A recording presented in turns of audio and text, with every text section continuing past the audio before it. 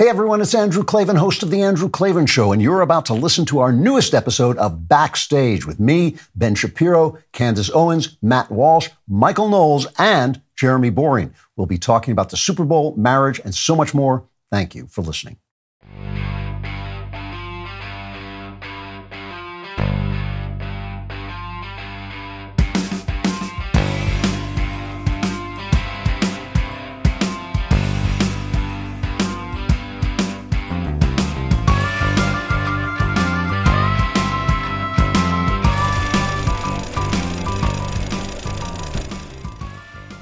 Welcome to the Daily Wire Backstage. I'm Jeremy Boring, joined by Ben Shapiro, Michael Knowles, Matt Walsh, Andrew Klavan, and Candace Owens. I'm your host. You may not remember me. I've been gone. It's actually been 1 year, I think, since the last time that I got to do a Backstage. In my absence, they tried it a few times with the God Prince, Michael Knowles. You can't keep that. He's your son. I regret saying it. It didn't go well, so they just canceled the whole damn thing until I got to come back.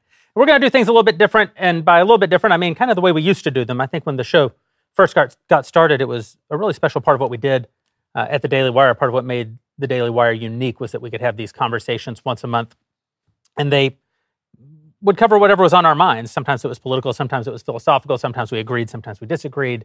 And as the show grew, as the company grew, the show became a little bit more. I was a DJ, and we were doing news. But you guys talk about the news every day. I'm not saying we won't talk about the news, only that I want the occasion of us all coming together to maybe be something a little bit more befitting that occasion and have a little bit more of a long form feel to it. And so hopefully this will be a little bit more like the backstages of yore when Andrew Klavan was already very, very old. It was just me and Ben yelling at each other, as I remember. Yeah, I remember those days. What's changed? It was great, yeah. Actually, the very first ones, you guys agreed all the time. And then came the election of 2016. And that's probably why we turned it into a news show. Which we're redoing now, by the way. The election of 2016. We're just back in the election of 2016. It's like being in hell. It just keeps coming back again. It's the Hotel California of election cycles. We are going to take questions from our Daily Wire Plus members. You can submit your questions and have them answered live on the air toward the end of the show. Also, something we're doing a little bit different. Instead of doing members block, we're going to keep the show live for everyone, but we're going to hear exclusively from our Daily Wire Plus members. And, a lot's happened since I was gone. Obviously, my little daughter started using the potty. Drew went to a once-a-week show. Michael launched a cigar brand. It smells delicious. Matt just continued to devolve into paranoid insanity about extraterrestrials occupying the earth. Candace had a kid. Like, lots of things have changed. Ben never changes. He's just Ben. I mean, I am the number one rapper in America. I was going out of my way not to I know you were. I was going to let that just lie. Dr. Dreidel, sitting right next to me. It's over. The magic is over, guys. Wow. I am retired from my chosen Today, Billboard put out that it was the number one selling rap song and R&B. And R&B. Two Billboard number ones. Because that is my chosen. And number 16. that I've loved all my life. And number 16 on the Hot 100. I think legitimately you owe as much to Tim Pool as for sure, as to Tom McDonald. I mean, it's been to be fair to Tom, I mean, Tom put the whole thing together. But it's been Pool's dream from day one to see anyone on the right chart. And I feel like he had his best week, even though it wasn't his song. I had my worst week because Tim tried this a month ago with Smokey Mike and the God King song, and we did not chart. Yet. Well, I mean, that's because you guys played actual music, whereas I talked into a camera briefly. Yeah. And yeah. It's a yarmulke, homie, no cap. It's a great line. And you live with your parents, I make stacks on compound interest. Okay, interest. so here's the reality behind this particular story. The compound interest line, I absolutely insisted on being in the song. It's great. I said I'm not going to even be in this unless I get to drop compound. Originally, my original lyric had EBITDA in there as well, and Tom was like, "No, it's too much." Did you write your section? I mean, is that your content? It's a collab. So I did write the compound interest line. The dog, it's a yarmulke, homie, no cap was Tom. Really? Yes. That's a good line. Which is a great line. It's a good line. Who came up with Dr. Dreidel? Because I thought that was so funny. I texted you to say how funny it was. Walked out of my office and fell down a flight of stairs. Absolutely true. I did. You barely survived. I barely survived. Yeah, I was. Death can't take this, man. No. You know, if you want to know what I look like falling down a flight of stairs, true. Go on YouTube and type in "fell down a flight of stairs to his death." and an animation will come up showing exactly what I look like. It was like, but that was right after I texted you how funny I thought that was. There were a bunch of them, right? I mean, there was Dr. Judicrous, Two Live. Was Dr. Yeah, Dreidel no, terrible Tupac. quality memes? It might have been. Yeah. It was not original to me. Jupac was good. It was going around. And the one I take credit for was Meshuggah Night, which I felt was... That's very good, actually. That's pretty good. Thank you. It played a little softer, but there were a lot. I will say you stayed on beat pretty well. So I was impressed. You were auto-tuned. So I mean, to be There was no melody. There's a beat. There's a melody. I just wasn't part of the melody. That was part of what Tom was doing. But I mean, this is what my parents paid for 15 years of classical music training for, was that I wouldn't clap on 1 and 3. You made them That's so pretty proud. much it. And that was my entire shtick, was can I talk to a beat? And the answer is yes, because I can bow to a beat. Slower than you talk in real life. Much slower. Can I suggest something? What I think the next challenge, what I would love to see, is play classical music and make that chart. And I'm serious about it. So I would love to do that. I would love to do that. Are there classical music charts? So- There are, and so my Make guess a is actually would be classical- super easy to chart on the Make a classical music piece, the number 1 Billboard. No, you make a classical music. on banjo. I do know how to It's time play for a collab, Matt. Yeah. Bring out the banjo. We'll do country. We'll do bluegrass. I think it could happen. I think it could work. I wrote a song with my best friend about this girl who we were both in love with in college, called "The Queen of 2D Town," and the whole chorus has a very esoteric Steely Dan line about clapping on 1 and 3, and no human on earth other than you would appreciate it. Well, thank you for telling me about I'm it. gonna find it. Yeah, I'm gonna find it. Send it to you. I don't know. It's I not pretended good. I know what that means, but I don't. They typically in 4/4 time. There are 4 beats to a bar. If you clap on 2 and 4, that's the syncopated rhythm. So typically, if you're listening to rap or jazz, you're going to get the 2 and the 4, right? Right. That's 1, 2, 3, 4. Right. That's 2 and 4. If you clap on 1 and 3, it sounds like this: 1, 2, 3, 4, which is very square. But if It you sounds like play, classical music. but if you play live music anywhere in America today, and you'll see this after I tell you this, you'll witness this. Every musician alive fights constantly with their audience, trying to get them to clap on 2 and 4, because the natural thing for a human is to do the uncool thing and clap on 1 and 3. So anyone, doesn't matter the genre. Whenever we see white people parodically dance, it's because they're This is clapping. the introduction to The Jerk with Steve Martin. Yes. That's exactly Right, right. where he has to clap on 1 and 3. Yes, clap on 1 and 3. And so this One brings esoterica to start the show. Yeah. So Well, I said it's going to be a different show. This brings me to the next thing that I wanted to talk about, which is this is a true thing that happened to me while I was overseas in Hungary. I discovered Taylor Swift.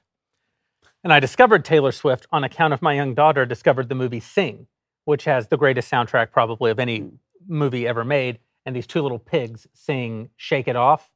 And I thought, that is a surprisingly catchy tune. I wonder from whence it came.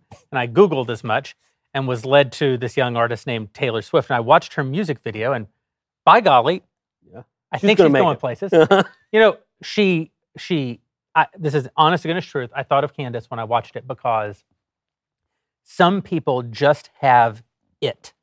The thing that can only be described as it. And no one in this room, other than Candace, has it. Candace has quite a healthy dose of it. You've never heard me sing Shake It Off. It's Yeah. a different experience. You had it. I didn't say no I one else. invented it. Yeah. I was, It was just back then. You gave it the. But I watched this video of Shake It Off, and I watched Taylor Swift. And of course, I was familiar with Taylor Swift, but I legitimately, even now, couldn't name a single other of her songs, because I'm just at the exact wrong age to have cared about music at the time that she was making it.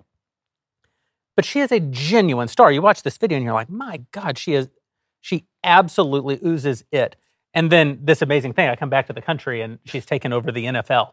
Like she's actually led to the largest part of the ratings in history psyop of the is Super what Bowl. you're. yes, that's right. At what point Part of did the you realize she was constructed in Langley Right. to subvert the American right? She's a hologram being controlled by the George Soros. I do think Jew laser or something. the Taylor Swift thing, the way that the right played the Taylor Swift So phenomenon is one of the dumbest You think? I've ever seen. And the fact that, and other people have pointed this out, you have that image of Travis Kelce and Taylor Swift, the football player and the blonde woman hugging after the game. The fact that some on the right have made that like a liberal coded image is the stupidest, It's so unforced error counterproductive. I've Oh ever my gosh. seen. And obviously, she's liberal. Travis Kelce's a kind of a tool. He pushes the vax. I understand all of that, but the smarter thing to do is just to say, fine, we own her. She's a it's a heterosexual couple. They're going to get married probably. We take ownership. I totally agree with this. Yes. She might save civilization because a bunch of 30-year-old lonely women who are wine-drinking cat moms are going to suddenly realize that marriage and children are good if she marries Travis Kelce and has kids. Also, even just the fact of she and Travis Kelce, that's his name, right? It is. The fact of that, he doesn't have it. No. And he didn't have any songs. His brother so has I have it. no idea. Jason has it. Have you seen Jason? No. I think Jason drank it. Yeah. Nevertheless, they might be conservative. This is the other sort of problem sometimes with how we talk about everything on the right is that we stick a pin in this exact moment. But, people get married and it does change them. It changes their views. Getting married is an actual has an actual civilizing effect. If you look at the demographic numbers in any election, single women all vote left, and married women tend to vote right. We might at least hope that in the act of them having this relationship, there's Also, two the fact that things come up. When he opened the door for her to get into the limousine, he actually pushed the bodyguard aside and opened the door. Women swooned. I mean, it was amazing. Oh look, like that's what I want. There are two great Twitter know, accounts that explain this phenomenon. Obviously, I get all my modern philosophy from Twitter, and one of the great living modern philosophers, Edmund Smirk, whose avatar is a picture of Edmund Burke, but kind of like smiling with sunglasses, and he calls it Swiftian normality, which is what we want. We want to not be freaks. We want Swiftian normality. Pretty girl dates the football player. They get married. They have kids. That's really good. Another Twitter account, who I think he's a Marxist, but maybe like a right-wing Marxist. I don't know. Logo Daedalus. He pointed out the reason why we're such freaks about this is because today the conservative party is the liberals, right? The party that controls the institutions, the party that is now defending the NFL, for goodness sakes. It's all the liberals who are doing that. The conservatives are the ones who are completely out of power. We have nothing to do with the political establishment and the status quo. So oddly enough, now the conservatives are the revolutionary force in American politics. And as a consequence, sometimes we act like freaks when the pretty girl dates the football player. And meanwhile, in the NFL, and I'm an NFL fan, so I'm a little bit biased, but this is another area where conservatives have it's a major unforced error.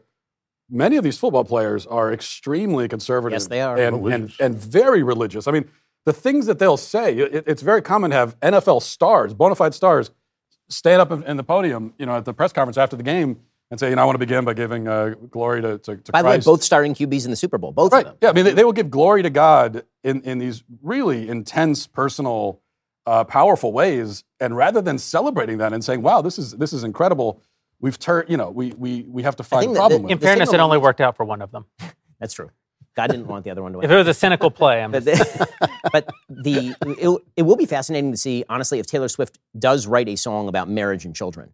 Because that'll be the real break for her, right? Because she's been writing teeny bopper stuff since she was she keeps getting dumped by these Lothario. Or she's dumping them, right? Yeah. I mean, she's 35. My big critique of Taylor Swift has been that she's 35, but every song sounds like she's 17. Yeah. Right? That everyone was tweeting out the meme from High School Musical of like Zac Efron and the girl in High School Musical, whose name I can't remember, singing to each other. And it's like, right, but that's High School Musical. And she's the age of like my wife, who has 4 children. Right. And so it just shows how we've delayed marriage in the society to the point where like mid-30s marriage is now considered normal and healthy as opposed to when mid-20s marriage was considered normal and healthy for women and even younger. And so it will be fascinating to see how her audience reacts to if she gets married and has kids. Yeah. Her starting to sing songs not about kind of these teenagey feelings of breaking up and first romance, but like a mature relationship with a human being that lasts longer than 6 months and results in children. Because otherwise, like it actually could be a seriously powerful cultural force. I hope that's the direction she moves. Yeah, because otherwise she turns into Madonna. She's dressing like that for the rest of her life, and she's as she's falling apart with just the costume is moving around the stage. Yeah. But sorry. No, I was just going to say, I don't think they're getting married. I didn't want to like burst anybody's bubble. It seemed like you really were hoping. Is it all in hop? We can dream. She's Taylor Swift and he's Travis Kelce. I mean, that's why they're not getting married. She only has relationships. I mean, she was just dating a guy 5 minutes ago, Matt Healy, and she said she had never been happier in her life. And then she dumped him after. But that guy was because a total her fans cuck, didn't like him. She dumped him, and now she's back into this other like. Obviously, Taylor Swift is crazy. I mean, I just want to like. Obviously, the problem is not the guy. She's gonna hate. Well played. But I mean, obviously, if you've seen what she's even done in business and how she tries to manipulate her audiences, like to get out of like deals and contracts. Like, she's totally insane. Yeah. Like, she's the most toxic feminist that's ever existed. And what she does is basically the threat is that if she doesn't get what she wants, she writes a song about a guy and then has 15 million girls singing the songs and drops little clues so they know who it's about. I mean, it's totally psychotic if you really think about it. I don't think you appreciate how psychotic that is, that you can't date her for 2 weeks without her writing a song about you. I mean, what she did to John Mayer as well, he was like, I literally did nothing to her. Like, we went on one date and I didn't deserve this. You're ruining And then there's a bunch of like 10-year-old girls whose brains are not developed who then go and attack whoever it is. Like Scooter Braun's family, his young kids, literally had to go into hiding and get security because Taylor Swift wanted out of the deal that he legally purchased her catalog of music. Yeah. And she wrote this, you have to go find it on Tumblr, this like glorious rephrasing of basically like, my dad signed a contract, a legally binding contract for me when I was 15. He now has the catalog because he purchased it. And she was just like, as a woman, I sat on the floor and I wrote these songs. And then they tried to kill Scooter Braun's family. And he did nothing wrong other than purchase her catalog. But and he only had it for like 6 months before he let somebody else purchase it. But like, she hated Scooter Braun. This is a room full of Swifties you're talking No, about. guys, I'm sorry. Like, I just like, obviously she's not getting married. And Travis Kelce. I was going to wear my to some science. Travis Kelce has exclusively only dated black girls. He had a whole show only dating black girls. This is not even his type. He just realized that this is like a good business move for him. And it is. It's a genius business move for him. But this is going to be one album and then it's I totally agree with her now. I got to I'm sorry. I didn't mean to be like depressing about it, but like it's one album and he's not going back to like, he's not going from like black girls to like Taylor Swift. This is like a business. Because when you... It's a scientific fact. If we have to pull up the articles, we will. The science has been done. Trust the science. Candace, you don't go back. You agree? I basically agree with everything you're saying about Taylor Swift. She is awful. I think calling her the most toxic feminist ever is quite a statement. Like that's very well. That's a toxic feminism is when you use it's like Kesha, Taylor Swift. They've been doing this. It's a new breed of feminism. She's a new breed. Yeah, I agree. I'm writing an entire book on this. It's like the Lena Dunham school of thought. She literally said Lena Dunham taught me feminism, which basically means that you can get whatever you want so long as you're able to sell to people that you're a victim because you're a woman. And she has done it to the tune of $1 billion. I agree. Like she re-recorded her catalog and resold the same album because Scooter Braun legally purchased her catalog. Her dad was sitting on the board of the company and she said, I didn't know it was getting sold. You didn't know it was getting sold? Your dad is sitting on the board of the company. What are you talking about? But 8-year-old girls don't understand business. So they then just tried to kill Scooter Braun. You don't think she's going a little baby crazy, though, and just... No, her ovaries are going crazy. She wants a baby. This guy he might get a baby. That's Healy, a very... Was Healy the one who made her like a permanent girlfriend? Was Healy the one where they dated for like 5 years or something? Who? No. Healy was the one. The 6 years one was the London guy who didn't want any I'm press. thinking of. Then she had a relationship right after that, and she burned the guy that she was with him for six years. She burned him, then dated Matt Healy, but then her fans freaked out because Matt Healy is kind of based. And like he made fun of Ice Spice, and her fans were like, "This is racist." Okay, like, then I rescind calling him a cock. The 5-year one is. Yes, because Taylor Swift fucked her like a psycho He's the to do a PR move. That's a psychotic PR move. Yes, I have to say that's the only thing that made Taylor Swift even palatable to me at the Super Bowl was the fact that Ice Spice was next to her, because Ice Spice, not knowing what football was and being lectured by Taylor Swift and then celebrating as though she like totally knew what football was by the end of the game. It was entertaining to me just in that sense, because the only person more inauthentic than Taylor Swift in that box might have been Ice Spice. Yeah. But this is like, that's how I didn't know enough friends. about Taylor Matt Swift. Healy I got to admit. said something racist. Her fans freaked out. Well, they said it was racist. He was just joking on a podcast. He's kind of really into like the topic of masculinity, and he's actually quite interesting, even though he dated Taylor Swift. But her fans dug up old stuff and said he's a racist. And it also turns out that he was watching like really gross black porn. And her fans dig this up. And then Ice Spice, they were like, how could you let him say this about Ice Spice? So Taylor Swift just like went and plucked Ice Spice up as a friend and took her to the Super Bowl. Like that's totally psychotic. I got to get the question. I have to get it out. Totally We're all being informed. Well, I didn't realize that. So you're the Taylor Swift biographer. I didn't realize. What do you? So she is awful. Total agreement. And Travis Kelce is a total tool. And I despise him and the Kansas City Chiefs. Hold on, I gotta defend great. But hold on. Do you agree that as a political strategy, do you agree that it's a bad political strategy for the right 100%. To go after her and try to demonize her?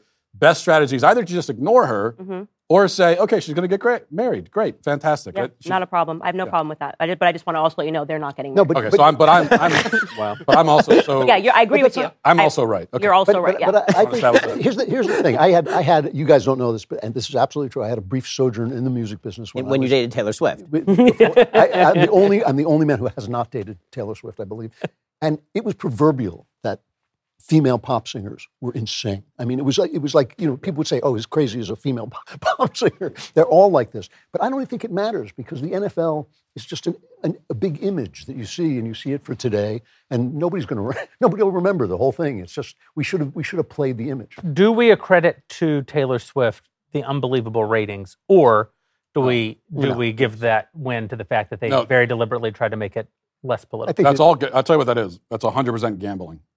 Yes. The reason, and that's just the fact. The reason why the NFL, well, people love football. It's an American sport. But why are the ratings 7% up? Because of gambling. They recently legalized sports gambling. You can do it online.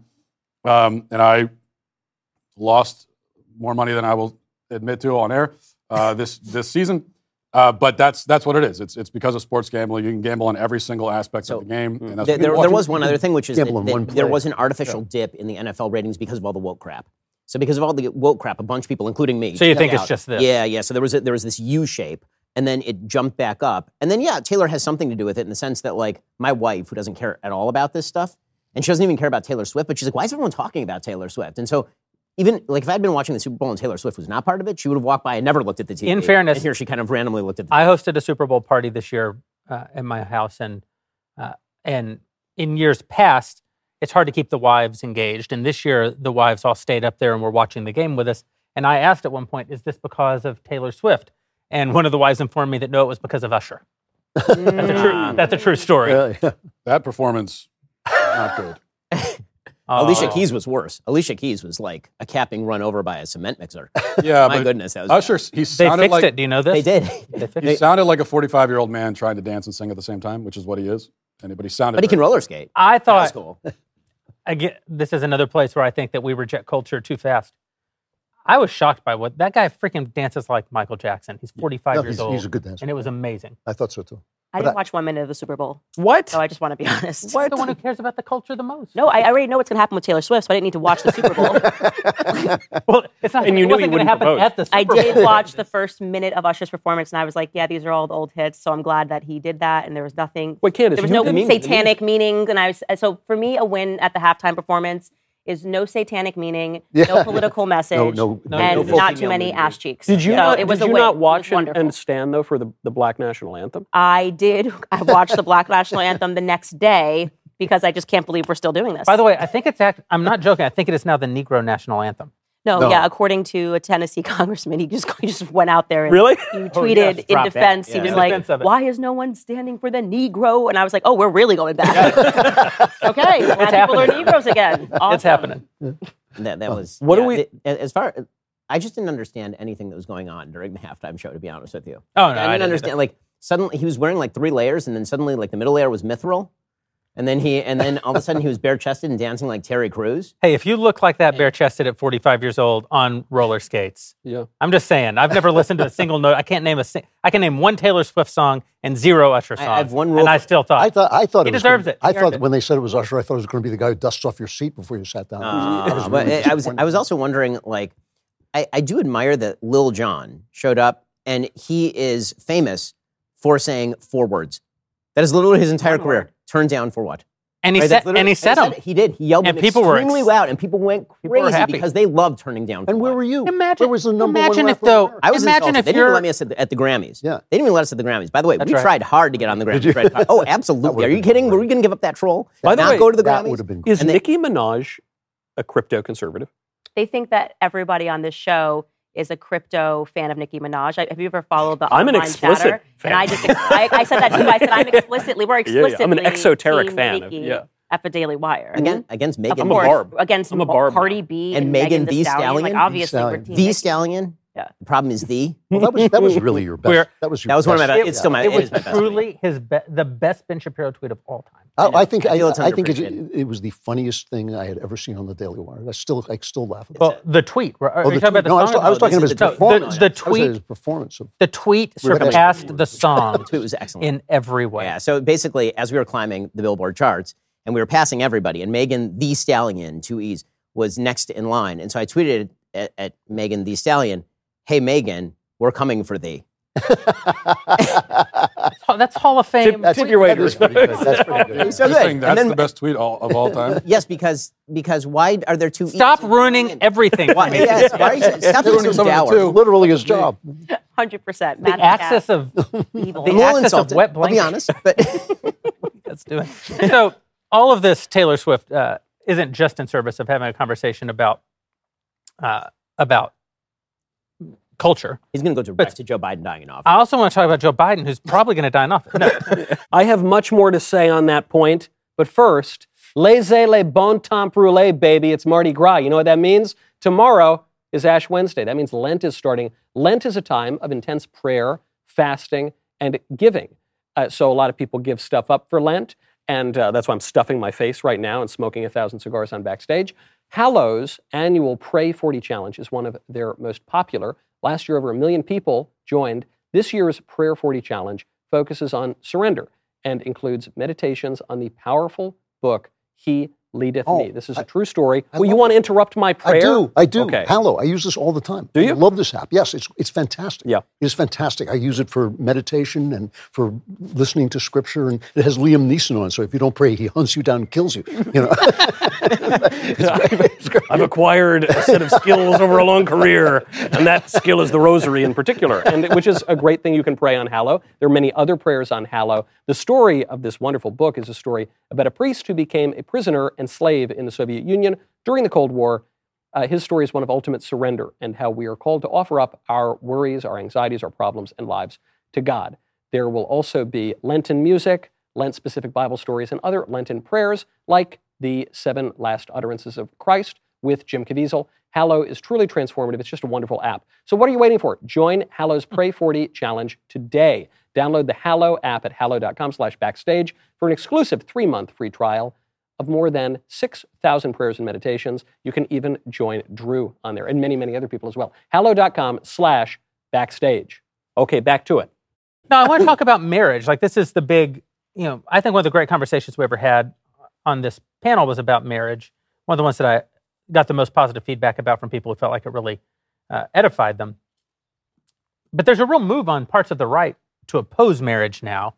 It's run by the ostensible red pill crowd, which, it's interesting how the meaning of red pill has evolved over the last 5 years to essentially now mean I would say anti-woman. They would say pro-man, but I think it's far beyond pro-man. I think it's decidedly anti-woman in many ways. And you see people who, I think some of them are bad actors who are peddling, but then you also see people like Pearly Things who, I don't know Pearl. I don't know if she's a bad actor or not. I kind of get the sense that maybe she's just a naive person being kind of dragged along out of half desire to be famous and half probably hasn't read a book. And half of that I can relate to. But the other half, you can also relate to. But I do think it's this interesting question that is harder to talk about in one-on-one settings. It might befit this format. Just to talk about what is the role of men and women, what is the role of marriage in a society that has essentially turned its back on the concept of marriage, that is legally encoded anti-man policies and then into our abolish legal the code. definition of marriage. I mean, Abolish the definition. It's not anti-men. They've abolished difference. They've abolished the difference between men. The distinction itself. Yeah. I just went on the Whatever podcast. Yeah. For my, I think it's now my 28th hour on that show. That was 6 hours. After a 3-hour debate on the show. So I did. That was a separate thing? Yeah, I did 9 So you hours did 9 basically hours? straight. Yeah. Whoa. But it was worth it. How? It was Why? great. It was great. I really love that show. I love it because He got almost every question. when I did it the first time. You pay me $1 million, I wouldn't. No, I love it because these poor girls, man. The whole thing with that show, which is why it's so funny, is you get. Hold on, girls, I'll pay you $10,000. I mean, if you're really going to do it. You're like 11 No, the thing with that show that makes it very funny is guys go on and they make fun of these girls who have OnlyFans who are like 18 and don't know anything. And then the guys completely destroy them. And then the girls look like dummies. And then the clip goes viral. And I felt it would be wrong to do that. I felt I might get a lot of views, but I might also burn in hell for eternity. And I thought about it for a moment, and then I thought, no, okay, I won't do it. And so I went on. And you also have a rule: never give the audience what they want. Yeah, exactly. Never. Like I went on a great discourse about the Treaty of Augsburg. Actually, so I go on there, and I just felt it's not these girls' fault. All of them have some weird family situation. None of them. We live in a culture that teaches them a ton of lies. They have no education. Even if they went to good schools, they have no education. They don't. So I felt, okay, let's just talk about what's really going on here. And they're victims of feminism, and the red pill guys are victims of feminism. And the irony about the red pill guys, I sympathize with them a lot of ways. The family courts are totally stacked against dudes. The culture promotes divorce and abolished the definition of marriage and blah, blah, blah. But the red pill guys are feminists. Their sense of men and women is basically this. Right. It's just that men and women are interchangeable. Yes. And go around, screw around, you owe nothing to women. If it's good for women, it's good for men. And that's just a lie. You know, the fundamental unit of society is actually not the individual. Right. I love individual rights. It's good to be an individual. The fundamental unit of society is the family. It's men and women together who have a love that becomes so real that you make more people. Well, to have an atom, you have to have a proton and an electron, right? So it's like a man is a proton, like very important, but essentially nothing until it's unified. To have Adam, you need to have an Eve. No, that's where I thought he was going. That's where I thought he was going. And then I thought he was going to go for the Steve thing, and I thought I was just going to. That's why not Steve. I've always two protons an atom does not make. I dare say. I've always with the red pill, you know, and I've been in many altercations with the red. I've run afoul of the red pill crowd many times talking about these issues. And the question I've always had for them that they've never answered, and I'd love to hear an answer from any of them, is that, you know, because I agree with 95% of their criticisms, as you point out, the family courts and it's how it's stacked against men and so on and so forth. What's the other option? Like, okay, we agree with all that, so then men should just be alone and give up on their bloodline and die, and their bloodline is extinguished. Like, what you are suggesting is despair. You are telling men are already feeling despair. They're feeling meaninglessness. They're feeling lost. They're feeling alone. They're feeling like everything's stacked against them. And so your answer to them is, yeah, well, be in despair and then die. And my point is that's just not an okay answer. That can't be the answer. And have lots and lots of sex. Well, but that's the sterile. That's sex. what you said. Although not as much as a married man. Right, exactly. But this is what you were saying, is that's how it turns to the anti-woman. Yeah. Because it's not about the despair. The way that you find meaning is then by disparaging the people who have victimized you. Right? In any victim-victimizer sort of narrative, when there is no actual victim and victimizer, and it has to be sort of put together artificially, then the person who self-perceives as the victim is very likely to then strike out at the person who they perceive as the victimizer. And so for a lot of the red pill men who perceive the woman, the great woman, as the victimizer, the idea is that you lash out at women by having lots of sex with random girls and basically treating them like trash.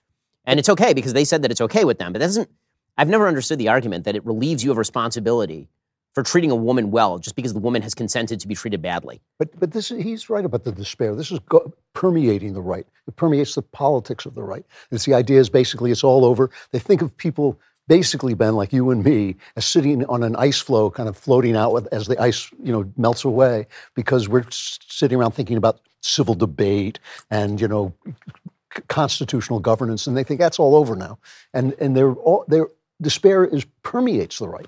And I listen to a lot of these young guys, and they're talking about bringing back monarchy. They're talking about, they're king. I know you look. What? I didn't say anything. I didn't say anything. But we had monarchy. It's not that great. It actually isn't.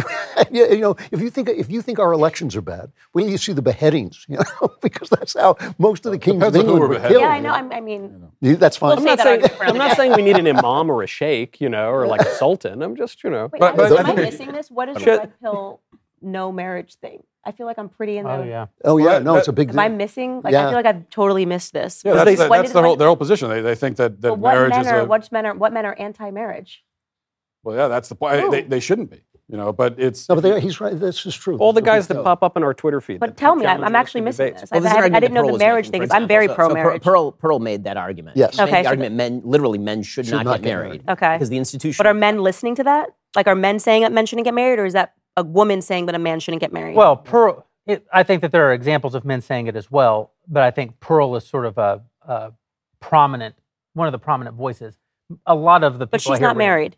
No. Yeah. Okay. So then that I think that's a huge thing, right? I mean, obviously, it's like listening to people that don't have kids tell you why you shouldn't have kids. Like, it doesn't really work, right? Because when you're telling them about what changes inside of you when you get married, and I think it's very easy to gravitate towards that. That is a feminist message, not to get married. And if her argument is, if your quarrel is with the courts, I could agree with you. Like, the courts have done tons of things that are awful that I disagree. I don't even agree necessarily with the courts taking marriage at all. It was a church thing, and they took it, and this is how we ended up with gay marriage rights, which I'm very much opposed to. Well, I would say that a big part of the red pill thing that we would all probably agree with is they diagnose actual problems. Right. So when Pearl or other people in the movement come along and say, this is a major problem in society, right, I almost always agree with them. Yeah. It's when they get to the prescription that I think that it falls apart. The prescription being, lashing out at women generally, or embracing despair, or not kind of nihilism. That's a feminist message. I mean, that is fundamentally to be anti-family. I don't understand how you could identify as a conservative at all,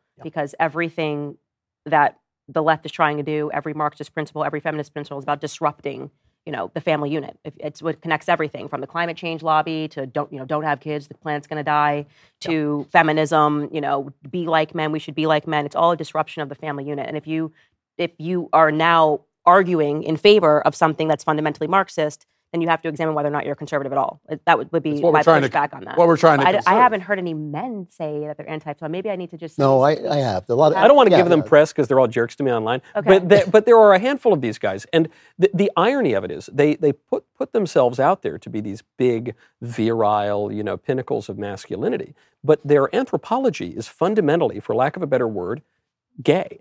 Right? Their anthropology is fundamentally sterile. And it's saying, yeah, we shouldn't get married, we shouldn't have kids, we should just have sterile relations with random women. And so it's kind of how the irony that, we end up at the topic that no one's allowed to name anymore that Matt made a movie about. And, people say, well, that's so crazy, we should dial that back. But that's just a consequence of the very same sexual revolution that has said for many decades now that men and women are exactly the same, which comes from feminism, right? So horseshoe theory. Totally, yeah. I mean, it's the logical conclusion of Gloria Steinem is these red pill bros, and they don't even realize it. Well, I'm radically pro-marriage. What I run into a lot, I mean, whether these people identify as red pill or not doesn't really matter. But when I talk about marriage on my show, and I promote it, and I talk about my own experiences with marriage, I hear all the time. I mean, the comments are full of people who are conservative who are saying, "Well, that's just your experience. That's a you got lucky. You have it easy." Yes. And so you're trying to trick men into this deal that isn't going to work for them just because you happen to find a good woman, and that's the kind of defeatist mentality I hear it all the time, yes. all the time. And what I want to say to these men is like it's an easy way to dismiss it, but we're all married in this room, we're all happily married, so we didn't get lucky. It's like you have to work at it every single day. It's a choice that you make, and there's a lot of women out there who are looking to make that choice also. So it's very easy to just kind of dismiss. It's also to get back to Drew's point, actually. So I'm going to back your point before you back your own. So the real question is why that's arising on the right. You understand why that revolutionary movement exists on the left. I mean, Candace spelled it out. It is fundamentally a Marxist movement that seeks to destroy the institution of marriage in order to level all of society so that you can build up, based on the ashes, some sort of weird scrap heap of new creation. But the question is why that's happened on the right. And this is where I agree with Drew, is that because the right, and this goes back even to some of the Taylor Swift points that you were making earlier about why the right is getting Taylor Swift and Travis Kelce wrong, just imagistically. Yep. I mean, I now agree with everything you said about Taylor Swift. But the reason that that's happening is because since every institution has now been fundamentally taken over by the left, or at least that's the belief of the right, if you extend that to every institution, that extends even to like the most important institutions, right? The right is looking and they're saying every institution that we once relied upon wrested out of our control, including things like church, right? Things that were very fundamental to our lives, wrested out of our control and then militarized against us. And so that's sort of the argument that the red pillars are making. What they're saying is that the institution of marriage was wrested out of our control and then perverted and used against us. In the same way that they're arguing that about the government, or arguing that about the church, or arguing that about the universities or the press. And the problem is that when it comes to marriage, because it's so personal and because in the end, there is no substitute for it, you can't just despair of the institutions and say build a giant alternative in the way, and like you have to actually do the thing that conservatives really should be doing in nearly all of these modes, which is seize control of the institutions back. So what the big debate that's happening right now on the right is, can we do that with these institutions, or do you burn them to the ground? And it differs institution by institution, right? I think most of us in this room would say, like, the university system, go ahead and burn it to the ground. Or the legacy media, go ahead and burn it to the ground. But when it comes to the institution of marriage, you can't burn it down. That's not something you can burn down. Well, it's not an institution invented by man, for one thing. Right, exactly. Yeah. And so you actually have to... Well, you can burn it, but you burn civilization with it. Exactly. And so I think that what's happened is a broad category error that the right has made. In being anti-institutionalist broadly, you're starting to see the most right-wing edges of the right wing say, well, that includes all institutions. And that's why you see the link between, hey, there's bad divorce law, maybe we just shouldn't get married or not participate in the institution of marriage. It's fundamentally broken and it's dead. The thing that the right, I think, needs to get back on board with is, no, many of these institutions, even if they seem like they're not savable, are so important that there is no ready alternative to them. And so you actually have to seize back. Many of them, and marriage specifically, are based on individuals. What individuals do, that's what the institution will be. And the thing is, when you live online, you're living in this fantasy world of loud voices and angry voices, and it's very easy to be overwhelmed by it. It's very easy to think, I mean, I think this probably has happened to all of us, where people are screaming at you online, and you suddenly think everybody's angry at me. And it's 6 guys with like a couple of bots that are just coming after you, and they're the loudest thing, and they're surrounding your head. I don't you want got to your bot business. Because you're stuck in this make-believe world of the internet. And the thing is, you build institutions by doing things with the people in your community and with the people that in real life. Yeah, we're incarnate beings in time and space. Yeah, it's the meat robots. This is important. Marriage in particular is a thing that you do, right? Marriage, how do we fix, we need to fix divorce laws. Like, I think that we should start a nonprofit think tank. All of us should pitch in. I know what you all get paid. And start a think tank just aimed at addressing the horrible inequalities that exist in family law right now. There's no question that in particular women are incentivized to leave their husbands. If you got rid of no-fault divorce, you would solve 72% of these problems. I'm with you, by the way. But I don't disagree with you. But that's an all or nothing proposition. I'm not saying all divorce. I'm only saying that we're not a year from getting away from moving away from no-fault divorce. That's a generational activity. Just like getting rid of just like introducing no-fault divorce was a generational undertaking. There are a lot of goalposts between here and there, places where we could make an immediate difference in the lives of a lot of men. You could actually go tackle this problem. It shouldn't be the case that a wife is economically incentivized to leave her husband, and a husband is not economically incentivized to leave his wife. In very broadly speaking, that's a bad incentive structure. We might be able to do something about it. But ultimately, whether you fix that bad incentive structure or don't fix that bad incentive structure, whether we get rid of no-fault divorce or don't get rid of no-fault divorce, your marriage is not a statistic. Your marriage is the actual marriage that you, the actual person, is in with another actual person. And you have enormous agency there. And the worst thing that's happening on the right, in my opinion right now, is this victimizer mentality is settling in. And I completely understand why it's settling in. It's settling in particular because the left was so effective at using it to build their winning coalition in the mid-2000s. It's not exactly how they elected Barack Obama in 2008, but it is how they reelected him in 2012, is with this hierarchical victim mentality. Coalition of the Ascendant, right? Or something. That's right. They called it, yeah.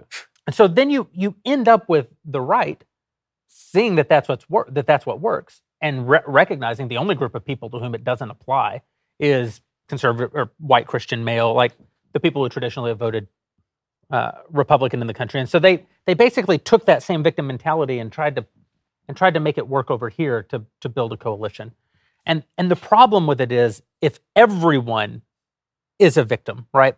Once you reach every human as a victim, then we are all basically nihilists. Like there's nothing left anymore. There's almost, I agree with you, Jeremy. There is a point though where the right, we want to deny oppression generally because that's the language of the Marxists. Mm-hmm. But I almost think we should acknowledge it for a second and say, you know what, there is oppression, there is victimization. It happens to all of us. It's not the result of the white guys or men or the women or whatever. It's sin, actually, is what oppresses you, and it leads you to form vices. And when you form those vices, you become a slave to your appetites, and you have a crappy life in a crappy country. And so you're right. Let's acknowledge that, and then recognize that you do have it. It's easier when you have a society that impels you toward a better life and more human flourishing, but you actually do have some agency, and the law, the Constitution, is only going to be as good as the people who enforce it. Did you see this ruling came out of the Hawaiian Supreme Court that said, it was a gun case. I did not see that ruling. This was amazing. It said It's that... really funny. So it's really funny. A gun case, and this is after the New York case, New York Rifle and Pistol Association, which upholds the Second Amendment in the state of New York. They take it to Hawaii, and the Hawaii Supreme Court says, no, you don't have your Second Amendment rights, because even if that's what the Constitution says you have, there is a higher law, and that higher law is the spirit of aloha. That's seriously what it says. And really, so, in those words. In the face of that, you realize, the Constitution, that and $1.50 will get you a cup of coffee. The laws, the Federalist Papers, all of that is worthless if we have a people who just don't know how to comport your marriage. You're talking about, the fundamental argument that people make to support their power. So somebody recently said that every political argument is BS, BS, BS. That's why I should be in power. But the normal argument is, I should be in power because I will give you safety, security from violence, and I will make the economy work or keep it working. They changed the argument to, they want to put you all back in chains, but if I'm in power, you will not be put back in chains. It's a very different argument, and it's not the American argument, and it's the argument that now dominates. So essentially, you're talking about an argument for governance that depends upon your sense of being aggrieved. And who doesn't have a sense of being aggrieved? I mean, I work for Jeremy. I'm aggrieved. You could write books. I am a victim. Poems. Yeah. So I think this is like, we let the arguments get away from us. In everything in our society, as Lincoln said, public sentiment is everything.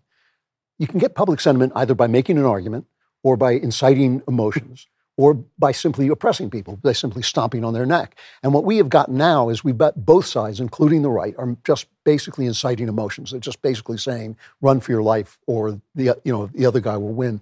We don't have any avenue for making, outside of this room, we actually don't have an avenue for making arguments that people believe in. And this is why I find it so infuriating. I fell for this with W a little bit, George W. Bush, if you may remember him, he was president. But I fell for this a little bit where I thought, it doesn't matter that the president can't speak, because it's what he does. And now people say that about Trump. It does matter. You have to be able to speak. You have to be able to convince people. And we've lost that power. And that's why this thing with Travis Kelce and Taylor Swift matters, because we've lost the power to simply say, this is what's good about this. This is what's bad about it, whatever. But do you have to? I guess I agree, ideally that would be the case. But when I think about the classical definition of freedom, of free will, is not just volition, it's not just choosing, but it's perfect willing predicated on perfect knowledge, perfect intellect. So that's why only God is totally free, and we are more or less free depending on how we control our will and what we know. And so if you live in a country where people basically know some things and basically can control themselves and they have morality and they kind of practice stuff, then yes, the president being able to make a persuasive argument is going to make you more or less flourishing and more or less free. But if you live in a country where that has been severely degraded, as we do today, yes, I actually don't think that if we had Pericles getting up there giving a great oration, it would do very much of anything. I don't know. I think that there are certain things that we could actually change that might change that. I mean, I watch debates now, and this is one of the reasons they say these ideas are obsolete. I watch a debate now. I have no idea what anybody thinks. And I don't even understand why a journalist is asking questions. I think, like, that journalist he's not a journalist. He's a advocate. Why is he determining what Ron DeSantis can talk about or Donald Trump can talk about? Why aren't these guys just getting up and saying, this is what I have to say? Lincoln Douglas didn't have a moderator. They don't need it. We have no venue. Well, I truly believe no one should be able to be elected president who doesn't do 3 hours on Joe Rogan. I'm not joking about that. If you can't sit down for 3 hours and talk about what you actually... Yes.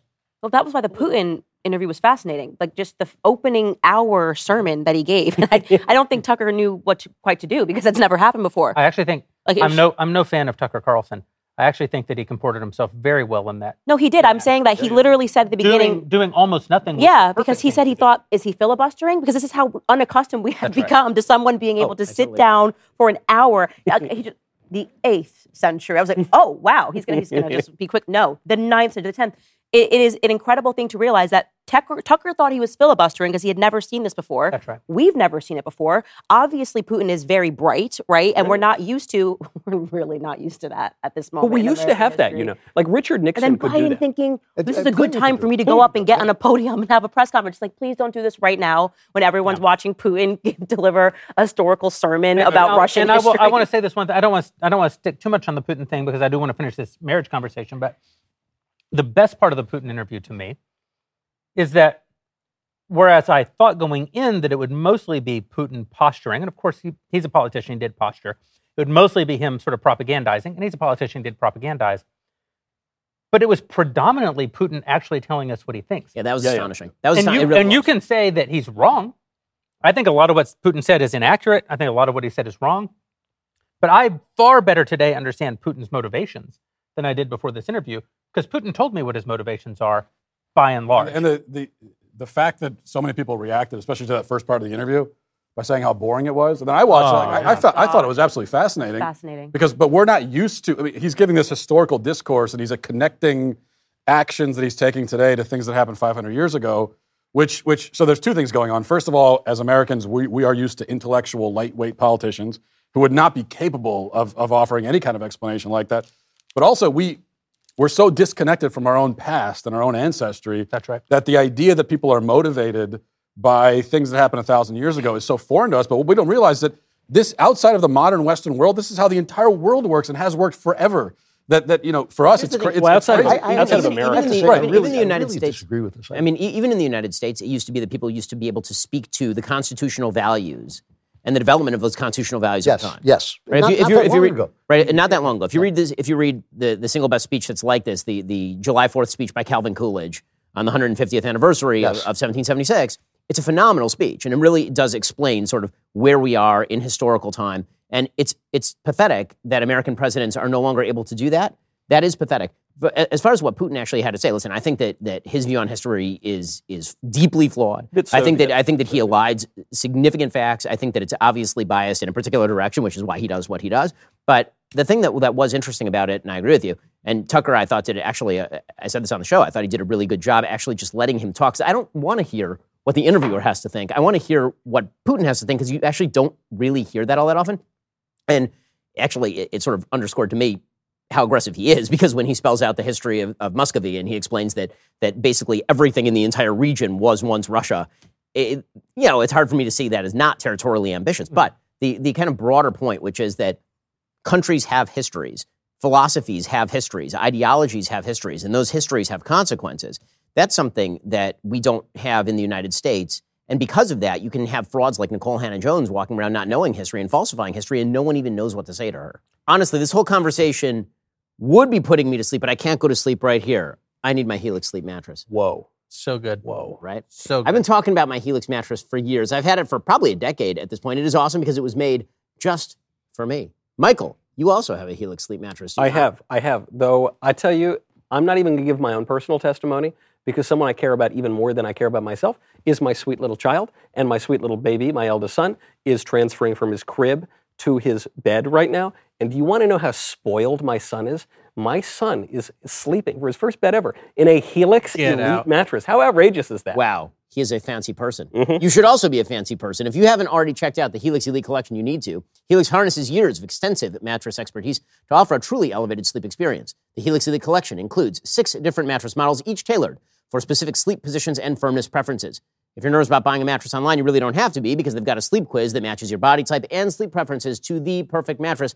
Why would you buy a mattress made for somebody else? I took that Helix sleep quiz. I was matched with a firm but breathable mattress, because otherwise I get the back pain, I heat up at night. Helix knows that, so they gave me the right mattress. Plus, Helix has a 10-year warranty. You can try it out for 100 nights risk-free. They'll even pick it up for you if you don't love it, but you will. They have great financing options, flexible payment plans, so a great night's sleep is never far away. Right now, Helix is offering 25% off all mattress orders and a free bedroom bundle for our listeners in honor of President's Day. The bundle includes 2 free pillows, a set of sheets, a mattress protector. It's a good deal. Go to helixsleep.com/Ben. Use code HelixPartner25. It's the best offer yet. It's not going to last long. That's helixsleep.com/Ben. Use code HelixPartner25.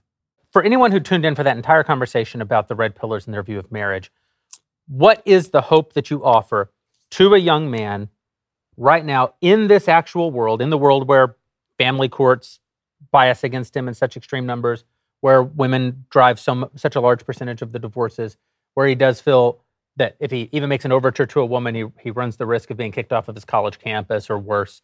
I mean, what do you say to that young man in despair about the institution of marriage right now? What hope have we to offer? I say this all the time. It's like you have to begin with yourself. I mean, this thing that somehow the society is supposed to change for you to change is the exact opposite of manhood as far as I'm concerned. You know, you start out, who am I? What do I want? What am I doing here? Where am I going?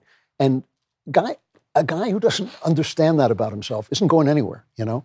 Part of that is developed in a marriage, but the way you get to marriage is thinking, you know, this show, whenever you're on that show, whatever, I watch a little bit of it. My wife looks over my shoulder and says, "Is that Michael? This show is disgusting." Every single time. And she says, because I'm on it. Yeah, that's why. Yeah. She says, "Why is he doing that?" And I said, "Well, he's actually the best thing on it," which is true. But it's like, it's disgusting to bring these victims of a society on, because it's a healthy impulse in human beings that they're born into a society and they live according to the rules of that society. That's a healthy impulse. You don't want it. Not everybody can be a rebel. Not every age is supposed to overturn the the norm. That would be insane. So most of us are born into a society and we adopt the values of that society. Right now, we're in a position of climactic change. We're in a position where my generation, is passing away, possibly by the end of the show. And are there any stairs? And these transitions usually don't go very well. They usually are filled with violence and upset. This is the moment when you have to say, "I stand here. I stand in this place. I am this person." All of those guys who are making fun of those girls, they're actually an underlying assumption there that they are somebody else looking for something else. And if what they're looking for is a lot of sex and I conquered this and I conquered that, you're right. That's essentially homosexual. It's essentially a gay lifestyle. But if they're actually talking about the opposite of what those girls represent, then live that way and live it out loud. Yeah. You know, I mean, this is that moment. This is that moment when, if you are not saying, I'm an anti-feminist. I think feminism was a mistake. I think, just like what you were talking about before, they identified real problems. You know, there were unfairnesses and all that stuff. And they came up with the wrong solution. Yeah. I say this all the time, and people are always going, whoa, whoa, whoa, whoa, whoa. Conservatives are saying this. They're saying, like, well, you know, but you do believe this, but don't get me wrong, and all this. Yeah, get me wrong. I think feminism should be thrown out. I think it was a mistake. And I think it was the wrong solution to an actual problem. If we don't live like that, if we don't live speaking out, if we're constantly dropping our voices when we say the truth, we're done for. We're done for. And I would say that's my line to individual men. And I think also, to build off that, the hope for men, and this is also to your point, Jeremy, is that we are not condemned by the choices that other people have made in their own lives. Right. So, for example, this supposed statistic that 50% of marriages end in divorce, which is basically made up, but let's just pretend that it's true for a moment. It's like, okay, but that's not my marriage, okay? Because that statistic is being weighed down by a whole bunch of people who made all the worst choices, and their marriages failed very quickly. And so that's how you come up with a 50% statistic. But if you do basic things, like, for example, if you're religious, if you just spend time together, if you listen to each other, if you're honest with each other. The great advice Andrew Klavan gives to young men: don't have sex with people who aren't your wife. Right. If you do basic things like that, your chances of not getting divorced are much, much better. So you don't, just the fact that this has happened to so many other people really has no bearing on you and your own life. And that's the message The basis also of hope here in this regard is the basis of hope generally. Hope is not optimism. Optimism is just a sentiment. Hope is a fact. It's actually a theological virtue, and it's based on an objective reality. So this sounds a little mamby-pamby pie in the sky. I think this is the best cause of hope for young men, which is there is an objective reality outside of you. Marriage is a thing that is not just or primarily about you. Marriage is a sacrament. It is the meeting of two people who take a vow before God and before the law, and before the community, before the public, and you say you're going to do a thing and commit to a thing, and your love is going to be so real that there is another person that comes out of that. And things are known by their purpose. The purpose of this delicious Mayflower cigar is to smoke it. The purpose of the Leftist Tears tumbler to quench my thirst for leftist tears.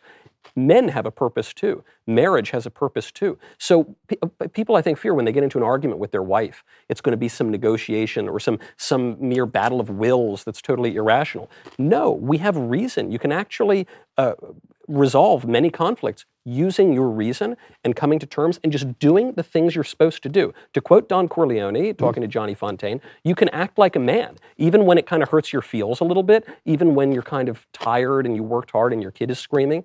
Well, just do your duty. You know, people have a purpose, and virtue is doing excellent activity over a period of time. And that you know the nature, frankly, by the activity that you're doing. So do what you're supposed to do, man. It is true that one of the big red pill voices out there, I won't name him either, he is somewhat well known.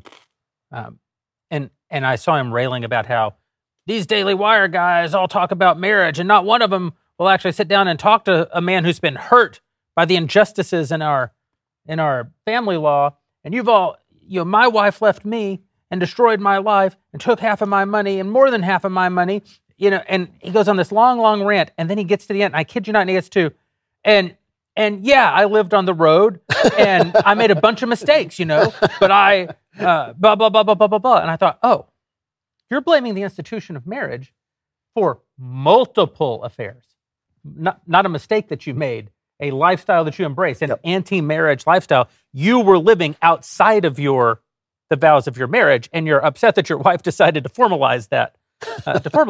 And we could say that maybe in a no-fault divorce situation, she would still have a claim.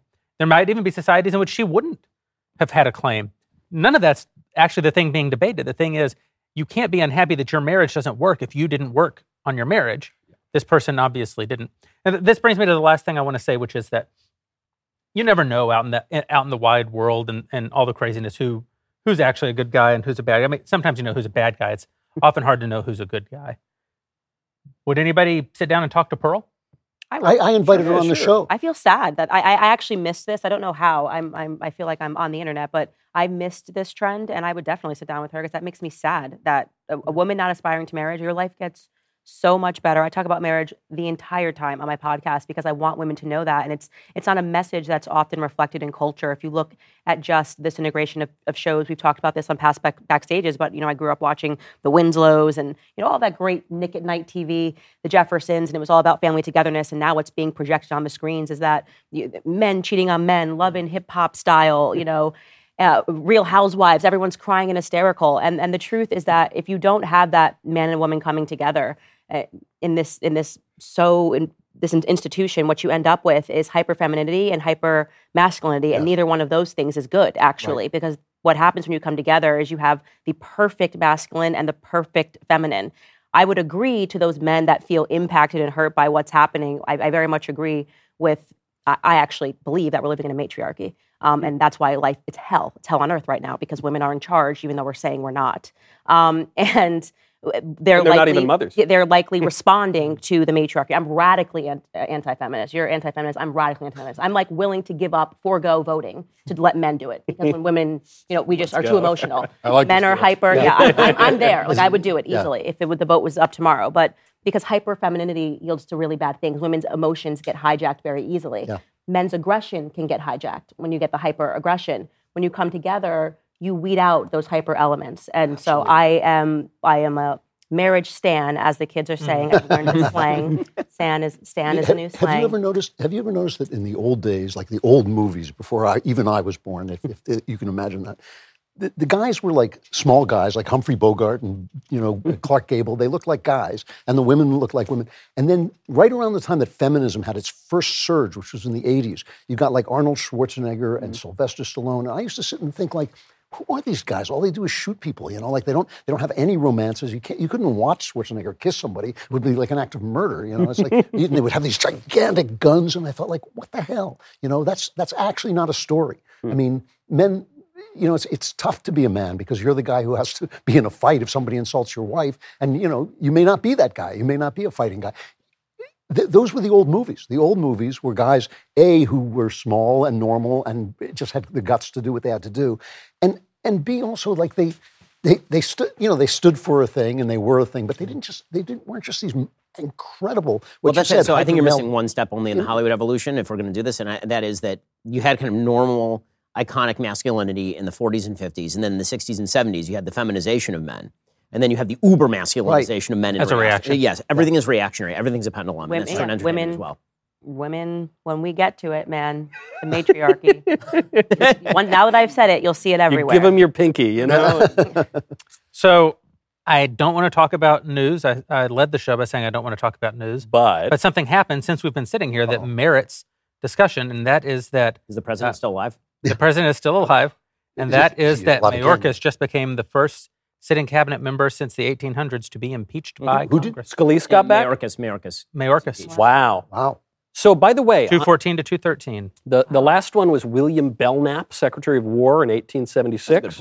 Yeah, I was just going to say. I've been waiting for this one. There are going to be a lot of Democrats who start arguing that there's no basis to impeach him because they're merely impeaching him on maladministration, which is not a sufficient cause for impeachment. In the impeachment, the only other time this happened of a cabinet member, it was for failing to fulfill his duties. And in this case, I think one would argue that Mayorkas is being criminally negligent here. He's actually violating the law. And if you're not going to enforce the most basic law of a country, which is the spirit of aloha. Right? The spirit of aloha. That's right. It's like Mayorkas. He's just undermining the aloha spirit. Then there would be nothing to impeach a cabinet secretary. Well, they should impeach Joe Biden for the exact same thing then, because he's Mayorkas' boss. Yes. Right. I mean, the ultimate responsibility to enforce our borders does not sit with the Secretary of Homeland Defense. That's Homeland Security. Homeland Security, which is a dumb department. 20-year-old department. Yeah. It sits with the President of the United States. Well, so this is why I actually see both sides of the vote in favor and against. So when it comes to impeaching Mayorkas, first of all, he's not going to be convicted by the Senate. So obviously, it's just for show, right? It's essentially the same thing as censure. It's just saying he sucks at his job, and he sucks at his job so much that he shouldn't be in his job. And okay, that's fine. The reality of what it really is, and this is why I support it politically, even if I don't support it in principle, and this is where I'm sort of divided. In principle, I think that you should actually have to allege high crimes and misdemeanors in order to impeach a person, which is why I opposed both of the impeachment efforts against Donald Trump. Even though I radically disagreed with what Donald Trump did between the election and January 6th, there was no high crime or misdemeanor that was actually alleged in that impeachment. Same thing with the first impeachment effort. I opposed both of them, specifically because impeachment up till that time had generally been used for high crimes and misdemeanors, and none were alleged in the actual documents. Here, there was no crime or misdemeanor alleged, as you point out. And so on a principled level, I would suggest, okay, well, then he shouldn't be impeached. However, the rules apply to everyone or they apply to no one. Right. If you're going to impeach Donald Trump twice on the basis of no high crime or misdemeanor, that gun is off the rack now. Yep. And now that gun is off the rack, everybody should know that gun can be pointed in any direction. So now it can either be weapons down or it's going to be free fire. That's what this is. Either everyone is going to have to go back to neutral positions. Everyone's now going to learn. Either stop impeaching people for not crimes, or everyone is now impeachable. And that's just the way this is going to work. And by the way, if Republicans were to gain a supermajority in the Senate, they would not just impeach, they would remove. Now, on a perfectly kind of Mayorkas level of all of this, you're totally right. So I was talking with Brandon Judd, who's the head of the Border Patrol Union, and he suggested that, he's had conversations with Mayorkas, and he says, this is Biden. Mayorkas may have principled bad beliefs, but in the end, these people all work for Joe Biden. Yep. And the vast majority of things that even Mayorkas would want to do are being stymied by Joe Biden. It's Biden who's really sitting there and saying, I don't want the border closed. This Remain in Mexico policy is the easiest thing in the world. It's the single most important thing that Biden got rid of on day one. And he opened that border wide open, and he wants the border wide open, and this is on Joe Biden. He should lose the election because of it. Again, if you're going to... It's probably the most important thing Donald Trump did as president. Oh, it's clearly the most important thing he did as president, because actually, if you look at the beginning of his administration, he actually didn't do it right. The very beginning of his administration, you actually had pretty high levels of illegal immigration right at the beginning, and then he realized and he flipped. And he started to actually enforce things like Remain in Mexico, which he negotiated with the Mexican government, which was actually a really good piece of negotiation done by the administration.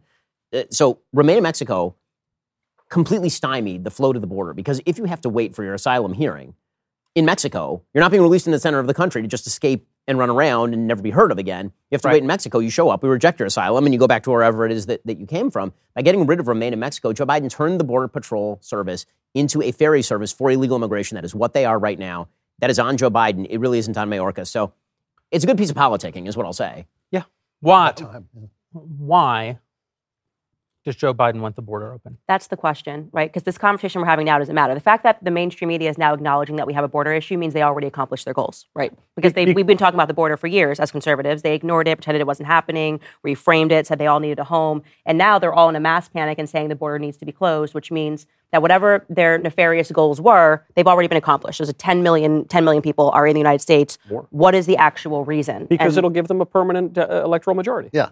That seems to me The great replacement is the thing we're not. How dare you? We're not allowed to say. Hey, you! Am I sitting next to Dave? Only they are allowed to say that. You are not. It's obviously the voters, but it is also the demographic shift. The fact that it's more non-white people and less white people, they're very much a fan of, and as they tell us. As they tell us, they're very clear about that, and that's the reason. I think there are a few reasons. One, as far as why they're starting to realize that the border is a crisis, it's because his numbers got so bad on this thing. I think that's right. What they're really trying to do now is suck Republicans into making a deal so they can say, he made a bipartisan move, the issue's off the table, Trump can't run on it. I think that's more of a political move, because if they could facilitate more illegal immigration, they certainly would. I mean, Joe Biden would love to have more illegal immigrants in the country, and there's a variety of reasons. One of them is actually ideological. The hard left of Joe Biden's base really believes that the United States, on a global level, is a guilty country, and that we should not have a border because people are owed a spot in the United States. You are owed the ability to enter the United States under all circumstances, so long as you claim that you have a rationale for being in the United States. And it doesn't matter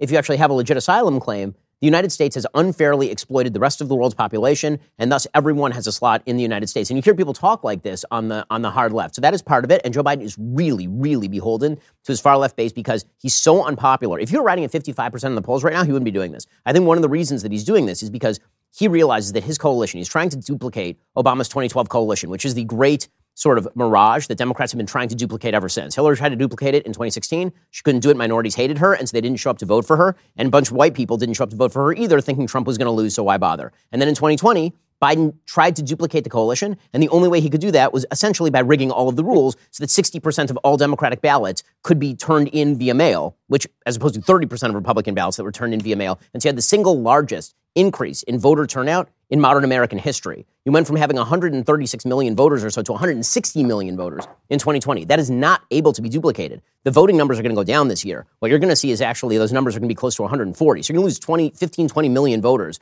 from the actual vote in this cycle because all the rules changed and because you can't gather the ballots quite as easily. And so what Joe Biden is freaking out about is how does he get the people who are low propensity voters, right? The people who are like 30% likely to vote. That was Obama's magic in 2012.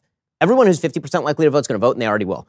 Everybody who's 30%, can you get those people to vote? The magic for Trump is that he does that with some of the Republican low propensity voters. The problem for Biden is he really, really does not in the absence of all the rigging of the rules in 2020. And so what he has to try to do now is jazz up the minority base and jazz up young people, right? This is why he's caving on virtually every issue to like the most radical people in his party. And so that's another reason. But obviously, the idea that he wants to bring in a huge group of people who will vote, the lie that they're not going to vote because they're illegal immigrants. No, what's going to happen is these are all disproportionately, not all, they're disproportionately young males, and they are going to get married to American citizens who already have status, and they're going to be sponsored for a green card by the people that they marry, and then they will indeed vote. So I want to talk about borders broadly in a minute, something that Michael and I have been talking about. But you said the Great Replacement, you said demographics, a part of it is that they're trying to change America from a predominantly white nation to a not predominantly white nation. Ben, you've taken a lot of flack online for commenting a couple times over the years that you don't give a damn about the browning of America. What do you mean by that? I don't care about the race. I care about the ideology. I don't think that they care about the race, by the way. I think they care about the ideology. If they could import 200 million liberals from Sweden, I think that they would do it.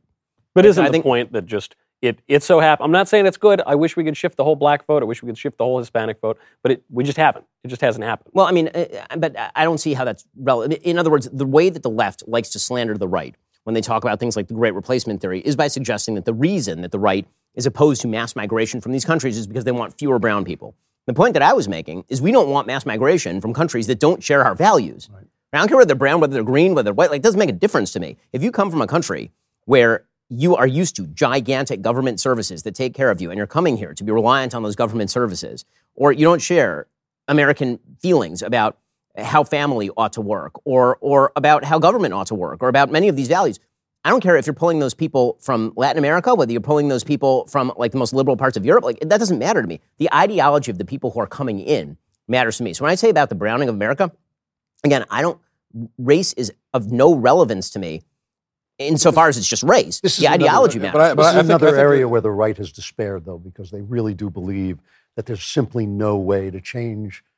There's no way to change the way these people think, the people who are coming and think. And so they're just now talking about ethnocentricity in ways. Well, I think they're falling into a trap. Meaning, I think so too. Meaning, I don't think that they even have to make that argument. Like, I agree that many of the people coming in are not going to change their minds. Right. That's why Democrats are importing them, because they won't change their minds. I think it would be weird to go to UK, or I guess this is happening now, but I do think it would be weird to go to Sweden and then everybody was black. Yes. I don't know. I think it does kind of matter a bit. It would be. Those countries are based on race. Yeah, I'm not saying it is slightly. This is an important distinction, I think, because Sweden is Sweden and has always been Sweden. But what if they just suddenly, yeah. But America wasn't built out of race in the same way that Sweden was built out of race. So it was overwhelmingly. It was but if you put aside the color of people's skin, it was a bunch of people who had been at war for 2,000 years. The people in Europe were killing each other the entire time. But race has everything. I don't want everyone to be Latin American in America. I don't mind a bad person for saying that. Am I going on a headline tomorrow? Probably. Race has everything to do with it. I mean, Ben, you said that you don't think that they care about the race either. They care about the ideology. I think they very much do care about the race. They really do hate white people. So they're building an ideology about race. Right. And they hate, and the white people themselves feel an intense sense of guilt, as you mentioned. And I think it kind of goes back to what we talked about with Putin, and he gave this historical answer and all this sort of thing. And you could disagree or agree with that, but he's got and Russians in general have a great sense of the history of their people. And in this country, white people in particular have no sense of our own history. They feel an intense guilt, like we don't belong here, because they don't understand what actually went into building this country. And they don't have, and this is why I bang on it all the time on my show, that we should have, we came here, Europeans came here and conquered this country. Fair and square they conquered it. And it took incredible courage and ingenuity to do it. And we should be proud of that. And we should say, this is our country and this is ours and it belongs to us. And I think the fact that we don't have that pride in our own history is because we don't have a sense of it. Also we have a national identity and it's gone away. Why are we teaching so much Spanish? When we're seeing Spanish signs in certain communities, I don't want to see that. This is this is America. If you go back, it did have certain demographics, whether you like it or not, obviously, this was a country that was conquered by white Christian males, and then you decided to bring over Black Americans, so we're here, we're staying. And I do kind of have an issue with this system of suddenly we are importing South America here, and this country feels like it's turning into a Spanish country. I feel like I go to some places and I'm like, am I visiting South America? Is this America? That's culture, not race. Meaning that if you imported a bunch of white people from Spain, those would be white Christians from Spain. So they have a different culture in Spain. They do have a different culture in Spain. That's my point. Yeah. What we're really talking about is what Democrats like to do is they flatten race and culture into the same thing. And I don't like to see the right make the same mistake. Meaning that even when we talk about quote-unquote white culture, if you're talking about white culture in the United States, what you're really talking about is predominantly men, not of European descent, men of specific areas of Britain descent who founded the country. And then there was serious battle in the United States over the course of its history over, for example, the Irish, the Germans, the Italians, the Swedish. More Germans migrated to America than from anywhere else, but they had to assimilate into a largely Anglo.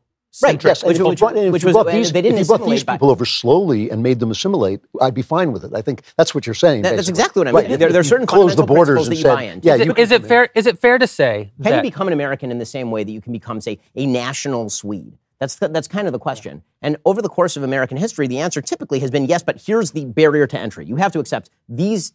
But also there was a timing component, which is the melting pot can work if you actually have a melting pot, and if you import more things that are like what's already in the pot and fewer things that aren't, so that the things that aren't become more like the things that are, instead of the thing that is becomes more like. And you teach them that because you're proud of it. Can you assimilate a Guatemalan into America? Yes, of course. Can you assimilate 60 million Guatemalans? Yes. And you end up with Guatemala. And this point, I mean, to your point, Candace, it is.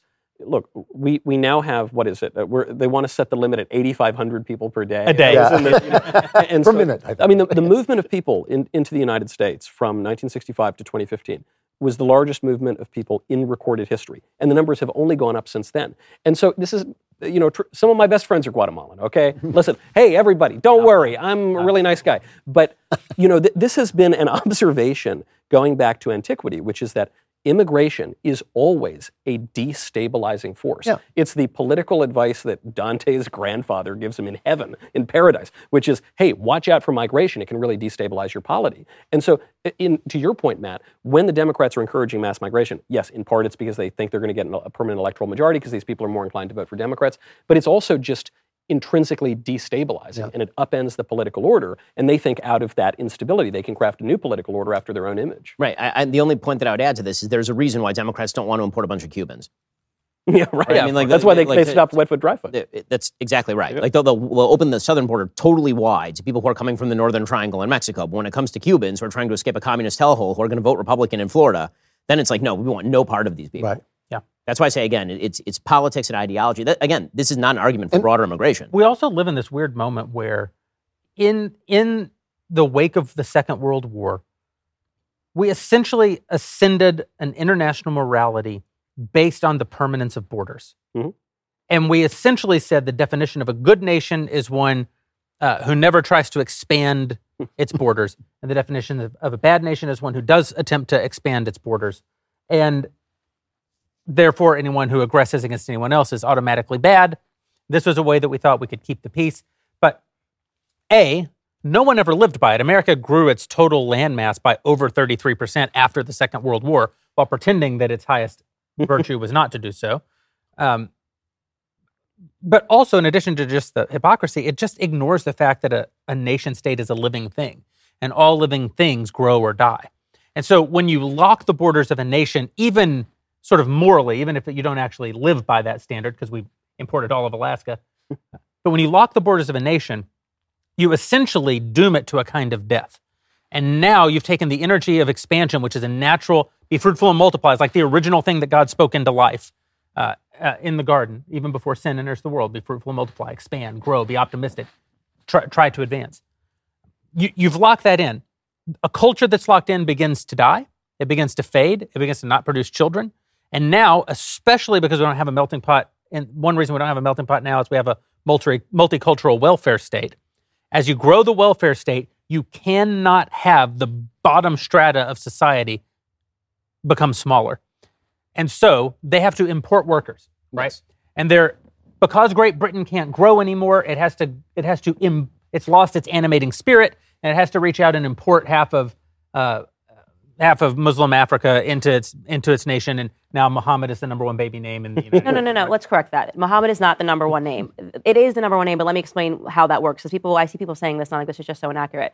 Basically, it's because they all name their children Muhammad. Sure, yeah. No, that's literally why. Because there's not more of them. If all of us name our kids John, that's culturally why they do that. But there's still a lot of them in and London, also the reason that they're in the UK. I'm sorry, were you suggesting that they're intentionally importing them over to the UK for work? Yes. I think that they have to grow their tax base because they're in demographic collapse. Well, they started doing that, but then they had the I think it's like Syrian revolution. Yeah. They had what? They had that Syrian influx of. Well, there's the humanitarian. It kind of started with Libya, and then it's just right. Been But I think one of the things that one of the points that Jeremy is making is that one is sort of an excuse for the other, meaning that they were intent on bringing in vast. I mean, this is certainly true in the United States. We're seeking to import a cheap labor base into the United States and undercut the wage base. I mean, that's clearly something that's been happening economically. We have to listen to the other side when they give us, not to repeat myself, but they will tell us what their reasons are for wanting mass immigration and not enforcing the borders. And the number one thing they'll say is that we don't have a right to have a border, right? Because we don't really have a right to the country in the first place, because we stole the land.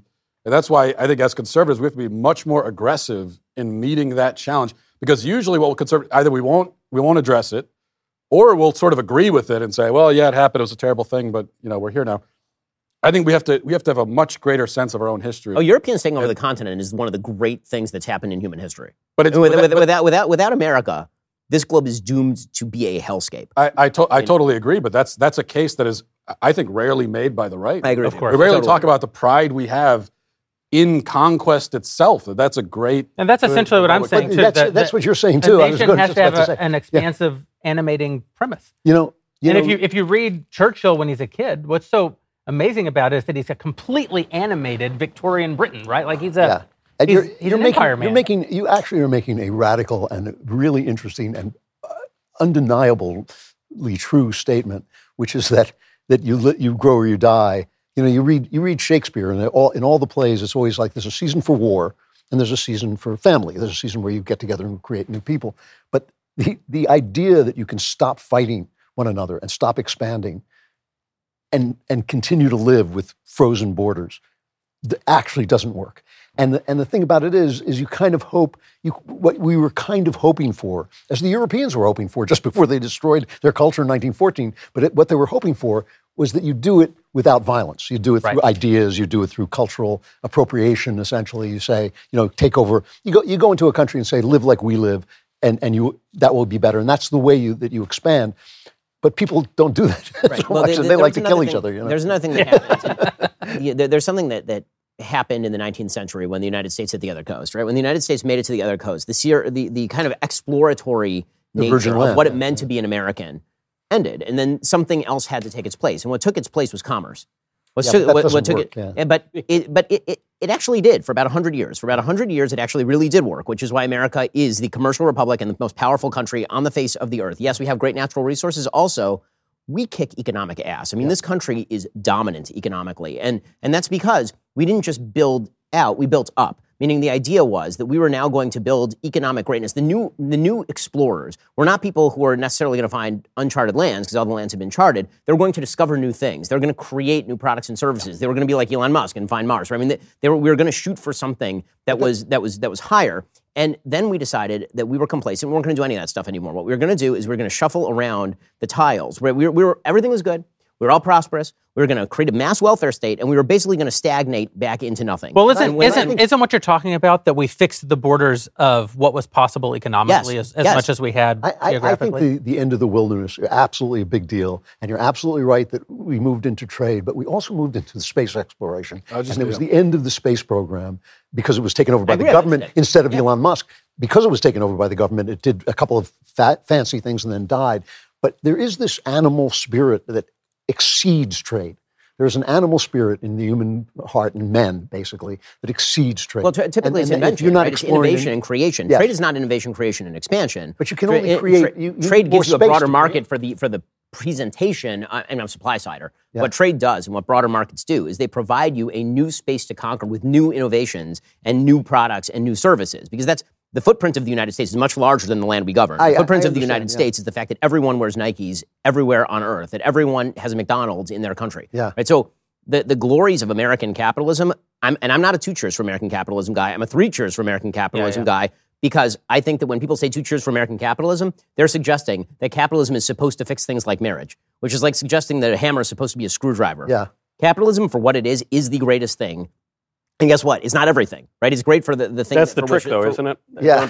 Doesn't it sometimes become an idol? That's why I'm not an Ayn Rand libertarian, right? Yeah. But what capitalist markets are good for is, for example, things like assimilating new groups of people into your country. One of the, if you look at the history of immigration in the United States, what you see is major waves of immigrants who must assimilate, because if they do not assimilate, they will not have welfare dollars, because there are no welfare dollars. When my great-grandparents got here in 1907, my family's been here for 120 years. When my great-grandparents on both sides got here in the early 20th century, they spoke Yiddish, and within about 5 years, they didn't speak Yiddish no more, and none of their kids spoke Yiddish, because they immediately picked up on the idea that you have to engage in a trade. You have to become more American. You have to actually imbibe from this well. And so we've undercut in this country all of the fundamental bases for a growing and thriving society, and now we're basically just importing new blood from a young... I think what Drew touched on is actually really, really important, and it's also very true. We're tracing the kind of the decline and decay of American culture. I agree that you trace it back to the end of the space age, because there's also this... there is this need to actually explore, like, physically, and you find that, you had the exploration age in the 15th and 16th century. Early 20th century, it shifted to the polar exploration. They were going up to the ice in the North Pole or Antarctica, and just kind of like people were dying and it was horrible, but you're just doing it because we have to discover something. And then that shifted to like, let's go to the moon. We have to go somewhere and discover something. And then we just shut all that down. Yeah. Saturn by 70. And the whole thing about growing. Women, by the way, I was talking about this the other day. It's incredible. Men have this need in your nature to like want to conquest. Yeah. Like how does this work? How do men are engineering? It just comes very naturally to men, and like what's out there, what's in the woods, why is a tornado coming at me? Women don't have the same instinct. So it's fascinating to hear you guys talk about this. Like, literally, there's a reason men conquered the world, right? There's a reason for it because it's just naturally what you're predisposed to. You have two boys. You can where like I'm like down to be in an Amish community and just raise some kids, learn how to bake bread. But you guys do you and figure out how to go to space. And now I say we're also going in reverse because what's happening is we've stopped exploration, and at the same time, we're turning back and either denying or expressing regret over the exploration we already did. We're apologizing for the conquest of America. I think some of that... We're denying that the moon landing even happened. Right. I'm not trying to rope Candace into the debate. Listen, if you want to burn your fan base, it's cool. Okay. You want to do it again. If you want to do it again. You just don't know your base. It's cool. Did. But so I think that's part of it. Like this turning back on our greatest achievements and saying, that never happened. I think some of that's self-justifying. Meaning, I think that since we foreclosed the thing, now we're justifying to ourselves as a society why the thing is impossible. Yeah, because we can't go to the moon. They certainly couldn't have gone to the moon. Right. Because we're better than them. And also, we shouldn't go to the moon. Conspiracy theories have existed. Just to go back to what you were saying before, it's not a knock on capitalism. They've always been wrong. It's not a knock on capitalism. It's something else more. This is outside of the values that underlie capitalism, because without the values, capitalism is just selling fentanyl, basically. It's like, it doesn't matter what you're selling. But you can't continue to build on the same space forever. You start to build inward. When they say, in order for our economy to thrive, we need more consumerism, that's degrading. It's degrading to the human spirit. Yeah. That's not how you build a society. After a while, I don't want to buy anything. Maybe I just want to live my life. I have enough stuff. You've got to move. You've got to move. For a guy who loves Frank Sinatra, you miss the most important thing that he left us with. It wasn't the music. It was the quote.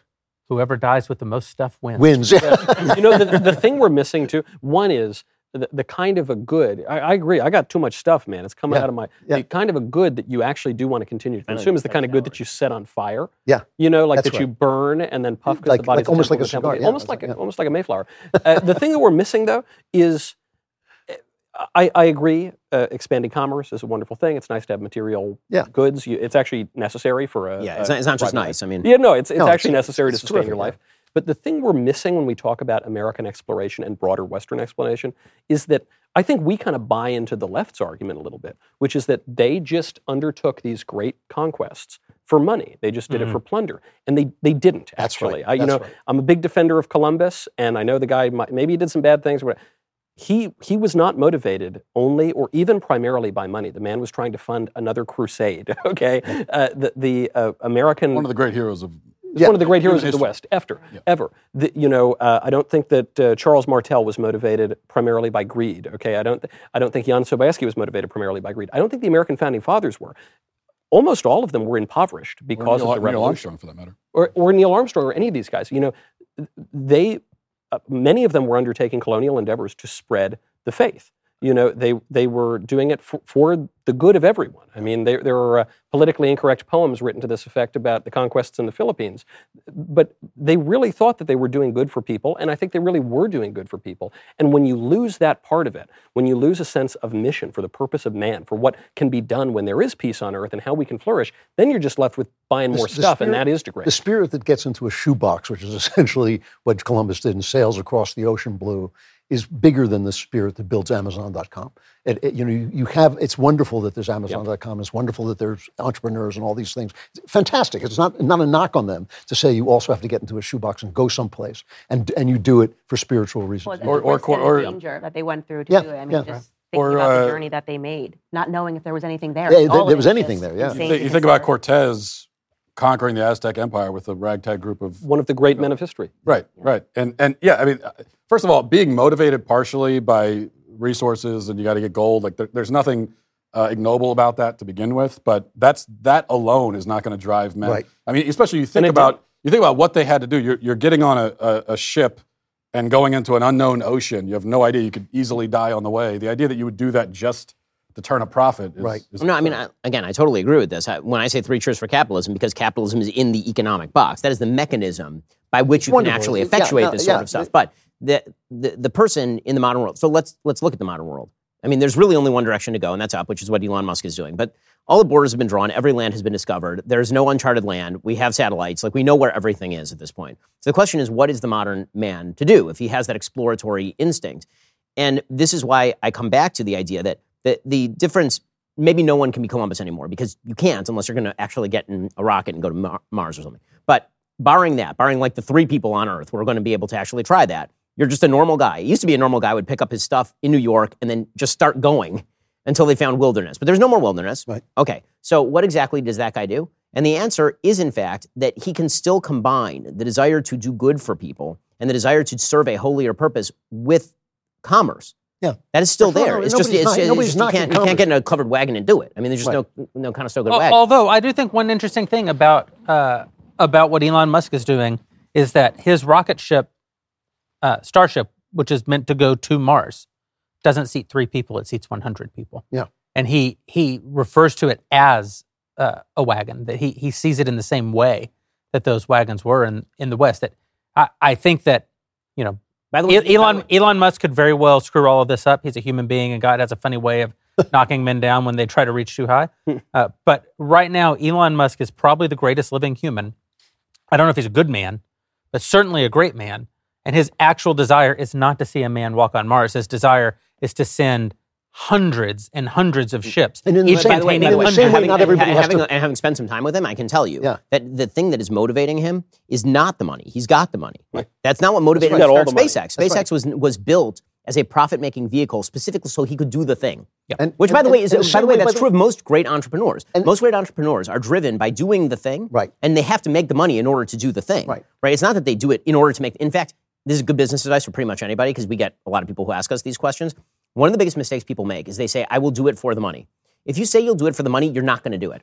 Okay, you're not going to enjoy it. You're not going to like it, and it's actually and you're not going to get there. The reason all of us here do the things that we do is because we have a sense of mission about it, and the money is a good byproduct that helps incentivize us to continue the mission. But it's not the reason that we do the thing. We don't do the thing for the money. And so for Elon, right? Elon has this very interesting sort of thesis. He's not a religious person, but there's sort of a quasi-religious justification of what he's doing. He thinks that, effectively speaking, the reason that so his sort of guidebook is Hitchhiker's Guide to the Galaxy, right? He talks very frequently about this, and the punchline of Hitchhiker's Guide to the Galaxy is what's the meaning of the universe, and they put it in the machine, and the machine says 42, and he said, and then it says you're just asking the wrong questions, right? The punchline is you're just asking the wrong questions. The answer is 42, and so Elon's entire shtick is that, and his entire kind of way of thinking is that the only way that we can actually discover the meaning of life is to ask the right questions. The only way that you can discover the right questions is to broaden out the number of humans and the number of places those humans are in. He kind of sees human beings, I would say, almost like neurons in a giant brain almost. And so the idea is that if you expand human consciousness onto other planets, or you put humans in different places, and there are more humans, you have more kids, then you're actually going to be asking better questions about that.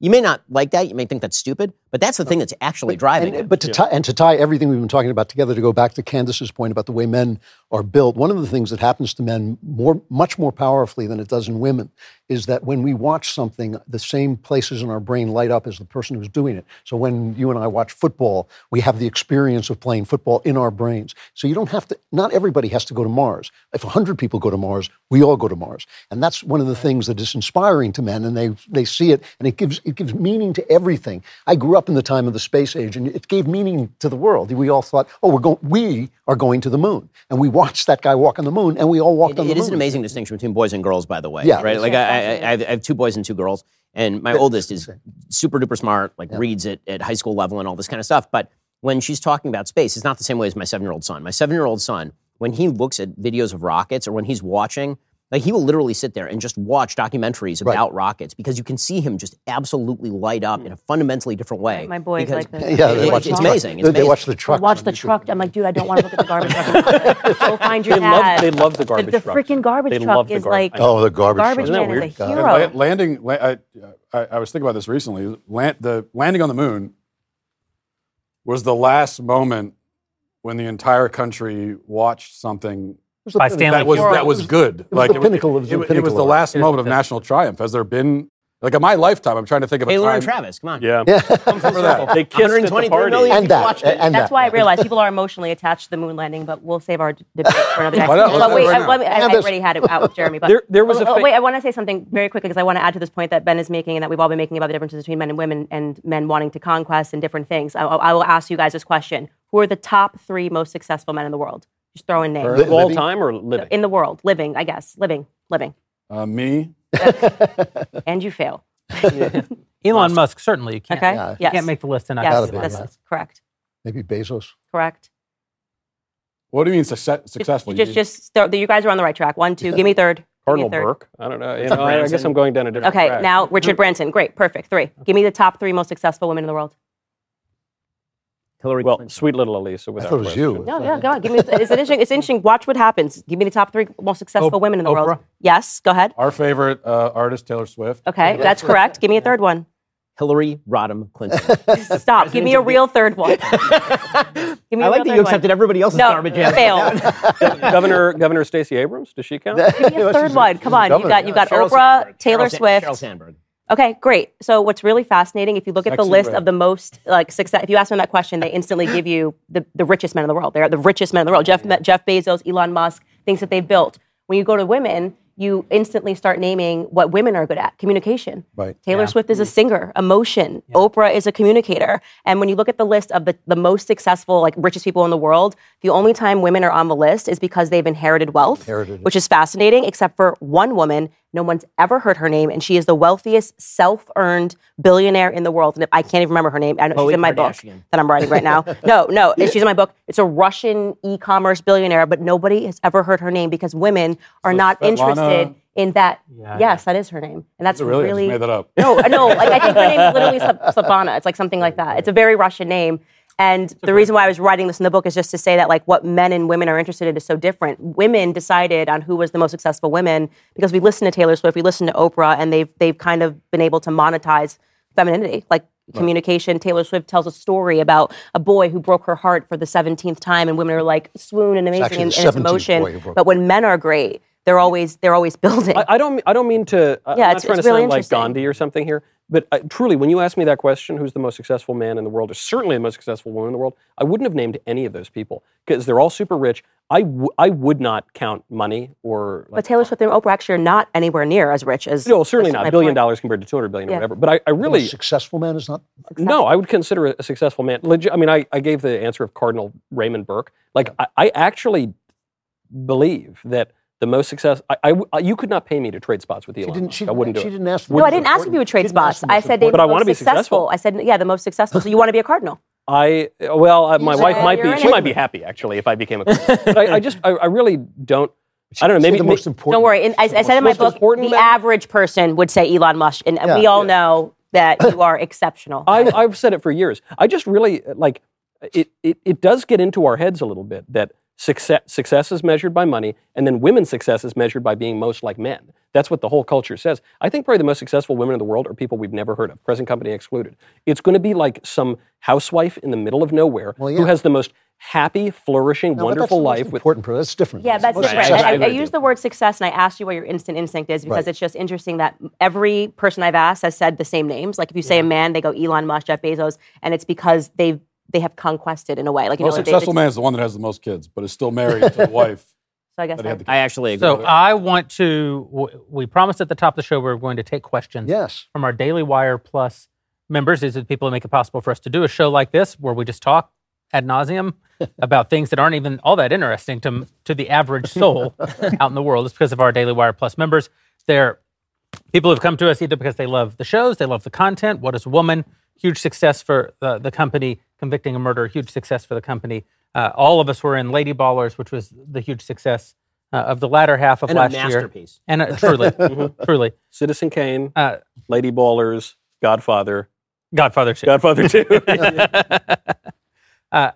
But we're very grateful to our members, and so we want to hear from you guys. The first question is for Candace. Thank you for the amazing series, A Shot in the Dark. It's impacted the way that I make medical decisions for my child in a big way. Why did you decide to dive into the world of vaccines in the first place, and will you be covering other big pharma corruption outside of vaccines in the future? I'm actually really happy you asked this question. The thing that I am most proud of that I do is actually A Shot in the Dark, and I am really going to push that show a lot this year. The reason that I do the show is because I was vaccine injured by the Gardasil shot. Very traumatizing situation, totally healthy, no problems. I was 20 years old, saw the commercials, everyone should get the shot. Doctor told me to get it, and I had basically a mini seizure in the room getting the shot. Now they have added that you can get a seizure getting the shot, and when I looked into the statistics and I thought to myself, why did I get the shot? Because they just did a commercial and said I should do it. The doctor told me to get it. I actually know nothing about this shot other than a doctor said I should do it. And that's not really a good reason to have a seizure, right? So when I did my research, I was shocked at what I discovered, which is that effectively the lowest chance you have of getting any cancer as a woman is cervical cancer. We covered this in the episode. And I just realized that people are not making informed decisions. And I didn't do this series because I wanted every person to do what I did and not Baxter children. That's what I ultimately decided not to do. I wanted to do this series so that people could at least have a conversation with their doctor and know something and not be tethered by arbitrary fears. As an example, the tetanus shot. I had a doctor tweet me today, I'm going to be really excited when tetanus shots come back, when tetanus comes back because of Candace. At its peak incidence in the United States, in terms of cases, only 550 people in the United States were even getting tetanus. Forget dying from it, even getting it. Most parents don't know that. So it might change your mind about how severe it is for your kid to get 12 tetanus shots and whether or not the risks that they don't give you in the office, which all of them basically say you can have a seizure, is worth it. And I think it was just kind of special timing. I pitched this hard to Jeremy and Caleb, and it was unique timing because I was doing this before the COVID stuff, and now there seems to be people that are interested in wanting to be more educated because so many people were injured. Some people got injured by the COVID vaccine, some people didn't. But I just want people to be informed, and obviously, as a mother now, it's the most important topic to me. Let me ask, Drew, did you vaccinate your kids? My kids? Mm-hmm. Yeah, the basic vaccines, yeah. Basic vaccines? No. You didn't even like TB? Anything? A couple of them, but not all of them. Not all of them? We started to like one or two and then didn't. Then we stopped. Yes, but not like COVID. No COVID vax for the Shapiro kids? Oh, certainly. No. And I feel like we could have never even said that 5 years ago. Like you would just, hey, anti-vax, you get all of them. But the truth is like when I was growing up, there was 12 that you had to get, and now it's 74.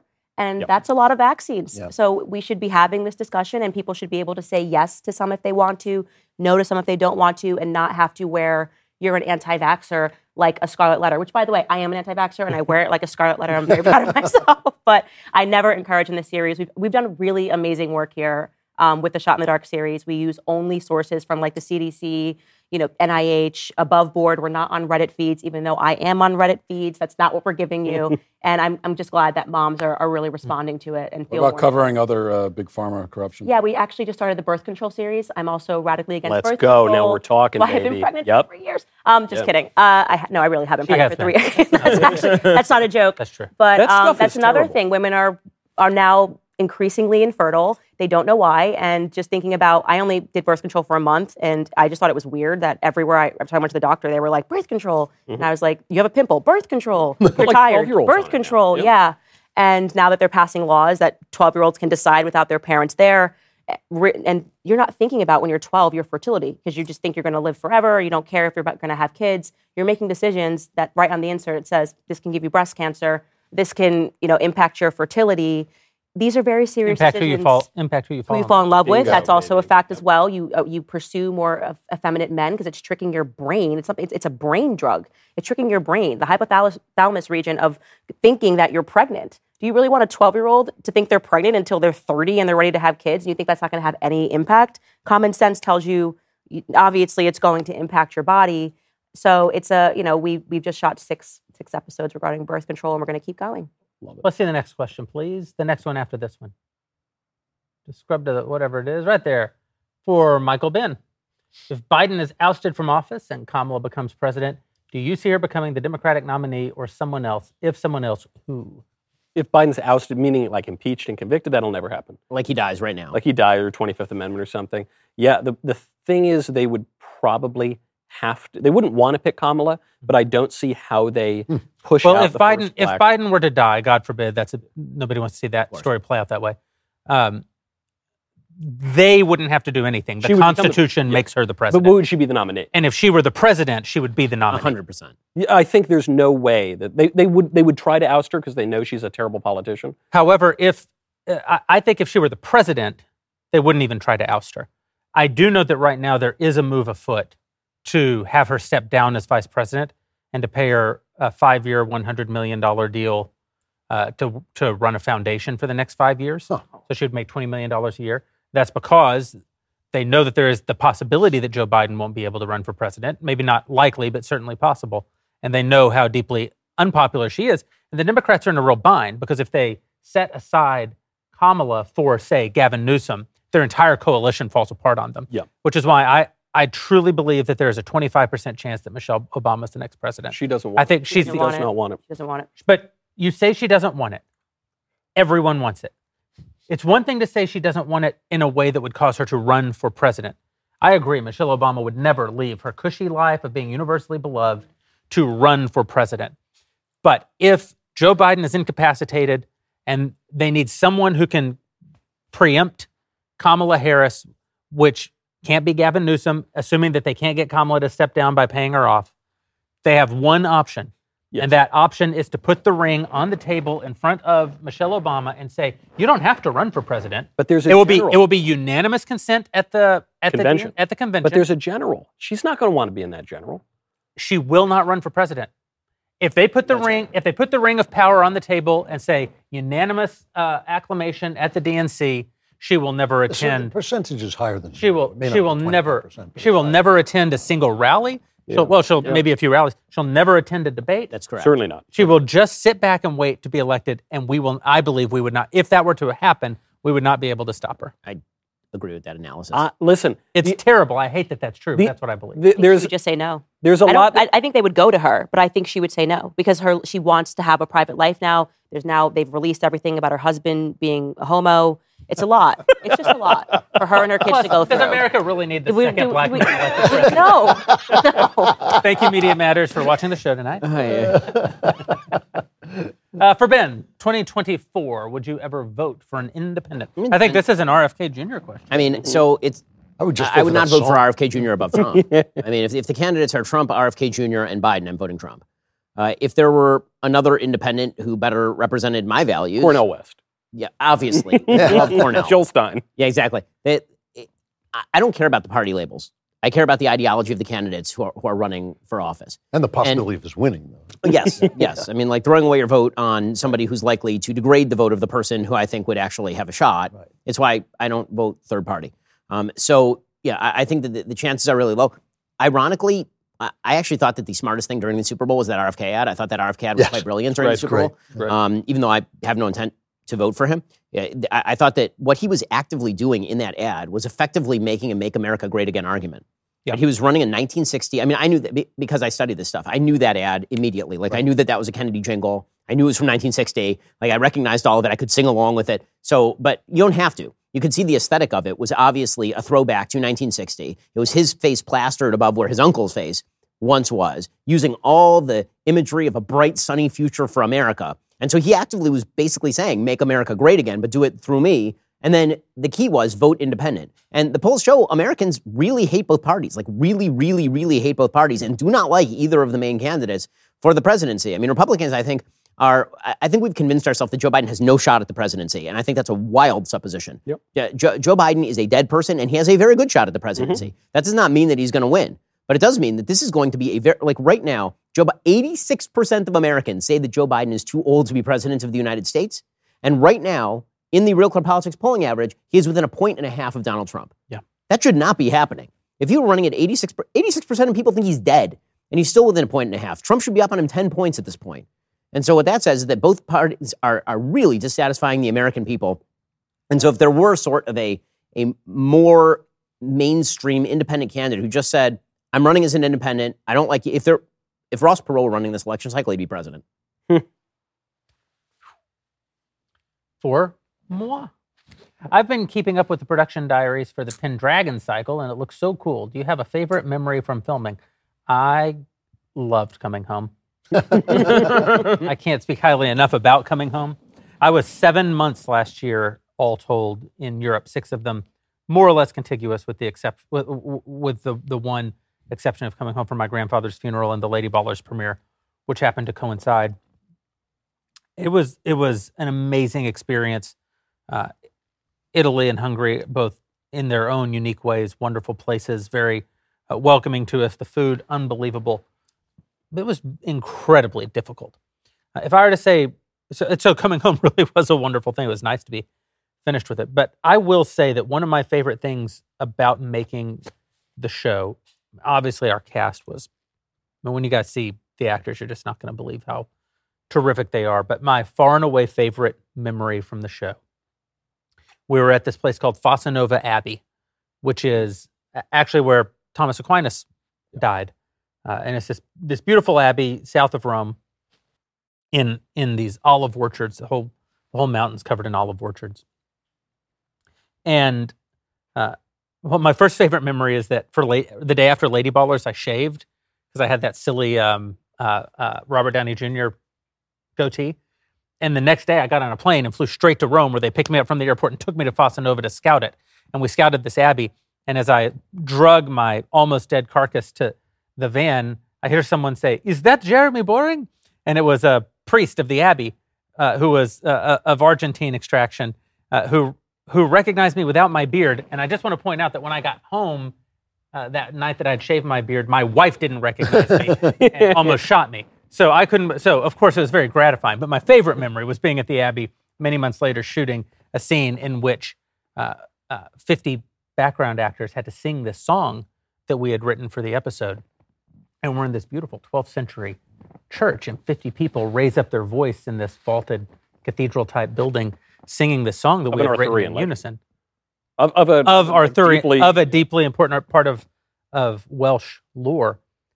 It was just one of those moments you'll never replicate in your entire life. Wow. Just hearing that beautiful building filled with a melody and lyrics that you had penned. Wow. It was just a phenomenal moment, one that I'm sure I'll treasure for however much longer I get to live, which if I keep making shows like the Pendragon Cycle, it'll be long. For Michael, we're going to take a couple more. What is your opinion of matchmaking? I met my current boyfriend. Yes, we're both Catholic, via matchmaking site, and we're planning on marrying next year. Do you think this could be a viable option for people who are serious about marriage and family values? Totally. Frankly, you asked me because I'm Catholic. Probably Ben is the better one to ask about this, because people ask about the online sites, and I say, I didn't do it. I just missed it. But I'm not totally opposed to it. That's just how people date today. I don't think it's ideal. We're incarnate beings. I think it's better to meet in real life through flesh and blood relations, and it's a little safer, and it's probably more conducive to happiness. But that's the way people date now. And so if you're going to do it, better to do it in a very intentional way. Ben, are you a yenta? Find me a find, catch me a catch? Yeah, I've fixed up some couples before. Yeah. Yeah, really. I mean, so first of all, if you are in a community with a lot of other couples, this sort of stuff comes up pretty frequently. There'll be somebody who's single that you know, and then you ask your friends, like, so do you know anybody who's like around that age who might be a possible match? And it's something that in our community is really huge. Like we really try to facilitate this because how else are people going to meet each other who are compatible values-wise? I mean, like, frankly, I think it's a great way to. It's why I think single people should join churches specifically for this purpose, not just because there are singles events at the church, but because you're going to meet married people, and the married people have sisters and brothers. Yep. And those people are going to say, I have a brother, I have a sister, and you really should meet that person. And that's how everybody used to meet, and that was a much better filtering mechanism than going to a bar or something. I match-made 2 people that are getting married this year, and also I played the youngest daughter in Fiddler on the Roof, so I got that reference. Tradition.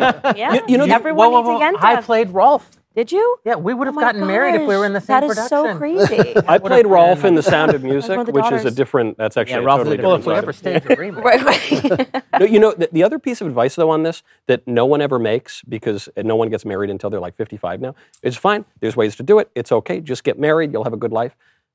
Young love is great. Young love is really good. I married my high school sweetheart, and it's...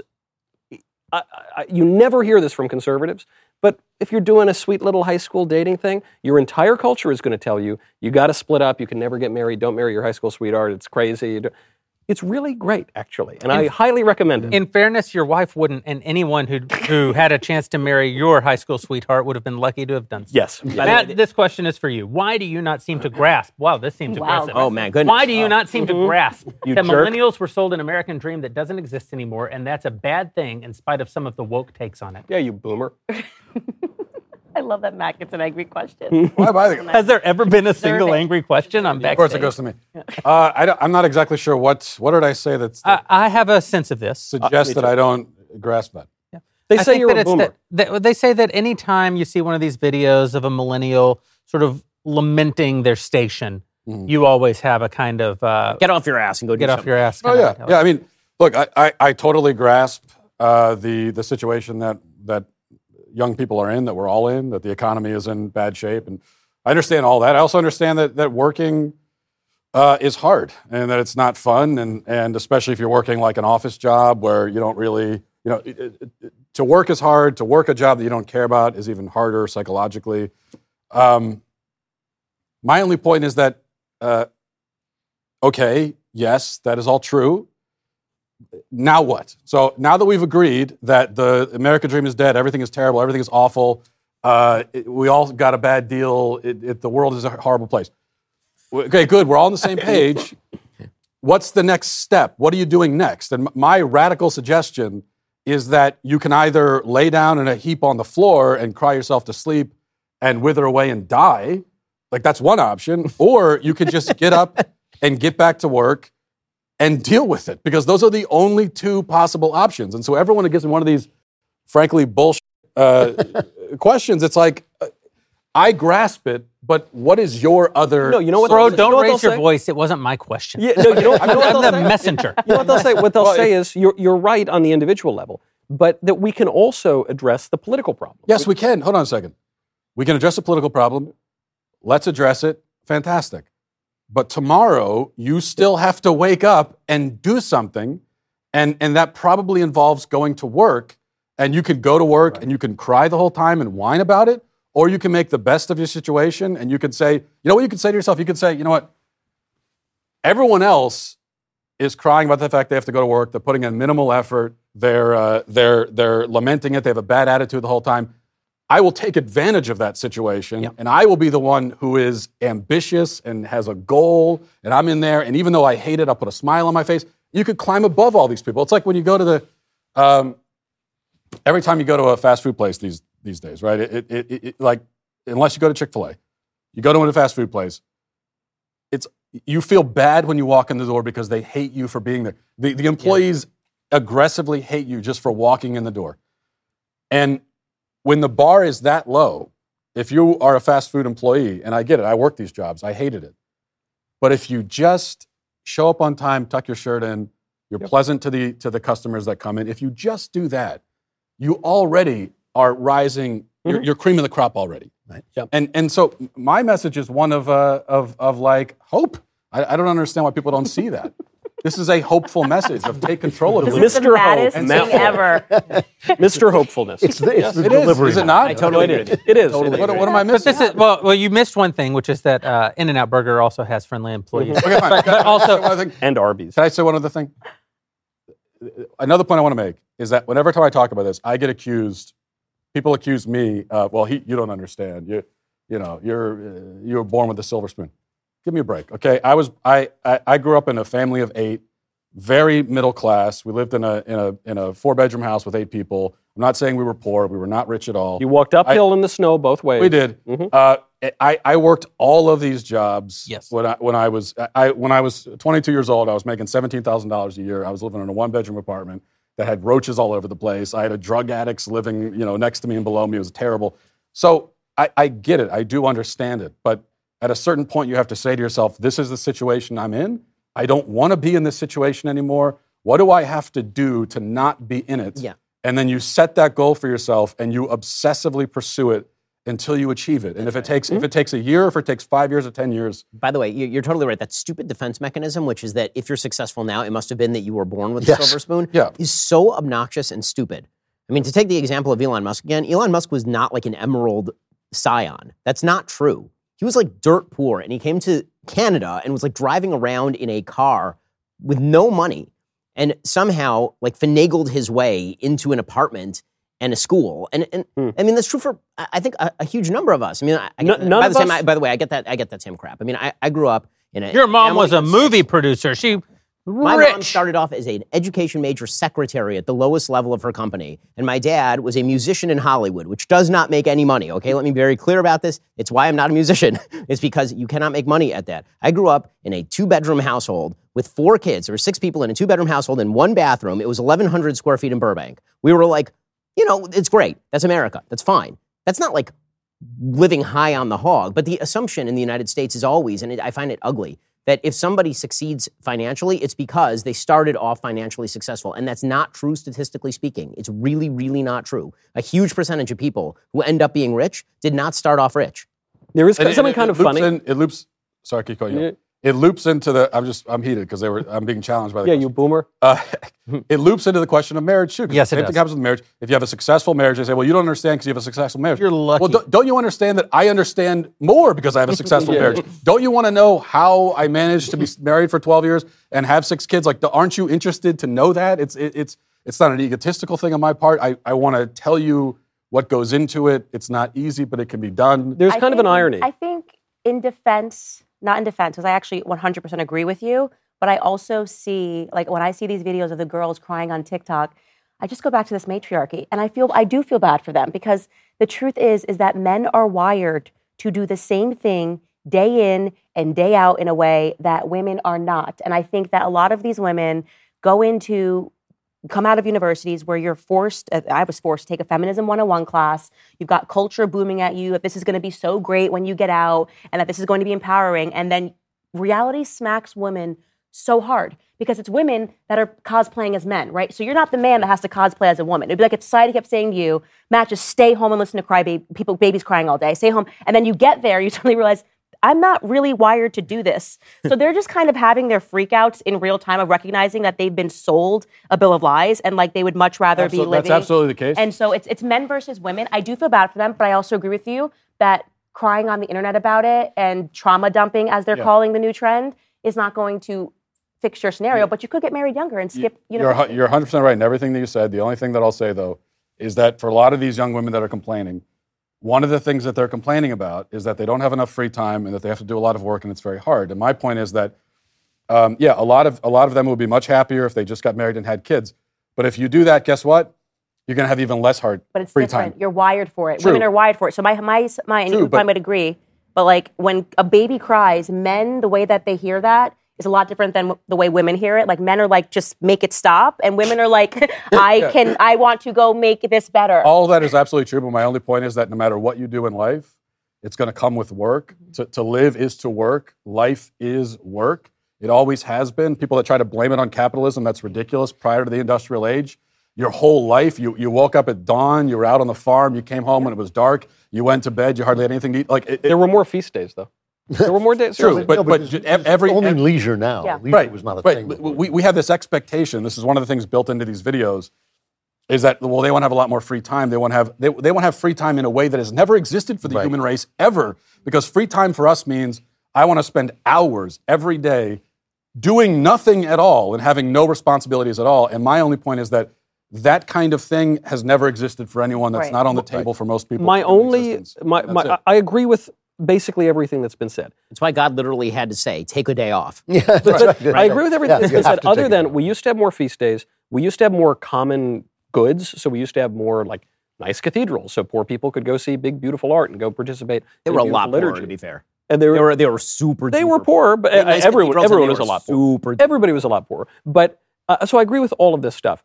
However, all of us here, to your point, Matt, none of us grew up rich. I guess, Drew, you grew up like a little bit richer. More probably than the rest of us. And then you chose to be poor. You chose to be the poorest by becoming a novelist. We all, I talked to a buddy of mine the other day who's pretty successful, and he said, I said, it's so crazy, man, because he handles some of my financial stuff. And I said, it's so crazy, man. I went from making no money to Ben promised me my check is in the mail, so I'm telling you, it's coming, so just wait for it. And he said, yeah, but, you, like me, like all of us, basically worked for free for like years, and now we make significantly more money. So I think there's something to that. Just, grind really hard and have a vision of where you want to go and do all of that sort of stuff. But to quote the new leftists who are very successful at changing the culture, and maybe conservatives can learn from them, as Chris Rufo writes about in his new book, the fear is that if you merely accept those conditions that we all agree are terrible, the degradation of the family, the degradation of political order, it dulls the revolutionary spirit. And so while we should do that, and we should grind hard and get married and work hard and do all this stuff, we should also have an eye toward the political order and say, hey, Hungary says you don't have to pay taxes if you have more than 3 kids. That seems like a good way to encourage family. Hey, maybe we can close our borders. Maybe we can do things that would improve the actual economic conditions in the country. But what you're talking about is what Jordan has been talking about, and why he's so successful and why he deserves that success, is that he says, make your bed, fix your world. Your world you have to fix your world before you do anything with the real world. Because if you can't do that, these guys who throw tomato sauce on paintings, because then that's going to save the climate, have lost that simple idea that you have to start with yourself. You just have to. Yep. But also, it also just underscores the point I was making earlier about men and women defining success in a different way. So I think if a man goes to work and he climbs the ladder, it feels like success, or like I can be the best at here. But for women, that sharing compassion is how they measure success. And so even if you've got kids screaming around you all day, you feel like you've had a successful day. Mm-hmm. And most of these women are at office jobs, and they're just realizing I don't feel successful at what I'm doing, and they're kind of, unfortunately, in the internet age, and they're crying online. But you're absolutely right. I mean, you're right. What else are you going to do? What I should do is wrap the show, but instead I want to give Drew the last question, because I've never done that a single time, and because I actually think this is a question that matters going into 2024. Drew, the stress that politics creates is beginning to cause strife in my marriage. Do you have any advice leading into 2024 to keep a healthy balance between being involved while also not letting it break our marriage apart? Sign Joe Biden. Well, yeah, first I would take out the being involved with the politics. I mean, if you're having a problem with your marriage, get rid of as much of the politics as you can. Forget about it. Just take a walk, make love to your wife or your husband, whoever you are. Just do the things that are marriage instead of the things that are politics, because you can actually eliminate politics from your life and be perfectly happy without them. In this world, it is difficult to do that. I acknowledge that. And so if you have to talk about politics with your spouse, which is probably a mistake, talk about principles. Don't talk about people. Don't talk about Trump did this and Biden did that. Talk about the things that you believe and why you believe them, and discuss them in a loving, polite way. And then go have sex and take a walk, because really the sex and the walk are much more important than who gets elected president. I agree. And I would add one thing, which is have hope. Have a sense of agency. Always. Have a belief that God unfolds history, not man. And I'll tell you something that's helped me is my whole life, we've said every presidential election is the most important election of our lifetimes. This is not the most important election of our lifetime. 2012 was the most important election of our lifetime, and we lost it. And the work that's before us now, the work that we have to do because we lost 2012, is a generational work. And knowing that it's a generational work doesn't mean that we don't need to win this election. We do need to win it. We might not. That's not... We have to just put one foot in front of the other, take the steps, cast the vote, do the things that you need to do, and know that hope lies right out there beyond this moment that I we're have to make one last point. I wish you would. When I arrived here, I was the only hopeful person. Now you're all hopeful. My work here is done. That's a great... Drew's work here is done. That's a great note to end on. Please don't go even near any stairs. Yeah, really. Thank you, everybody, for hanging out with us tonight. We will see you on the next Daily Wire Backstage.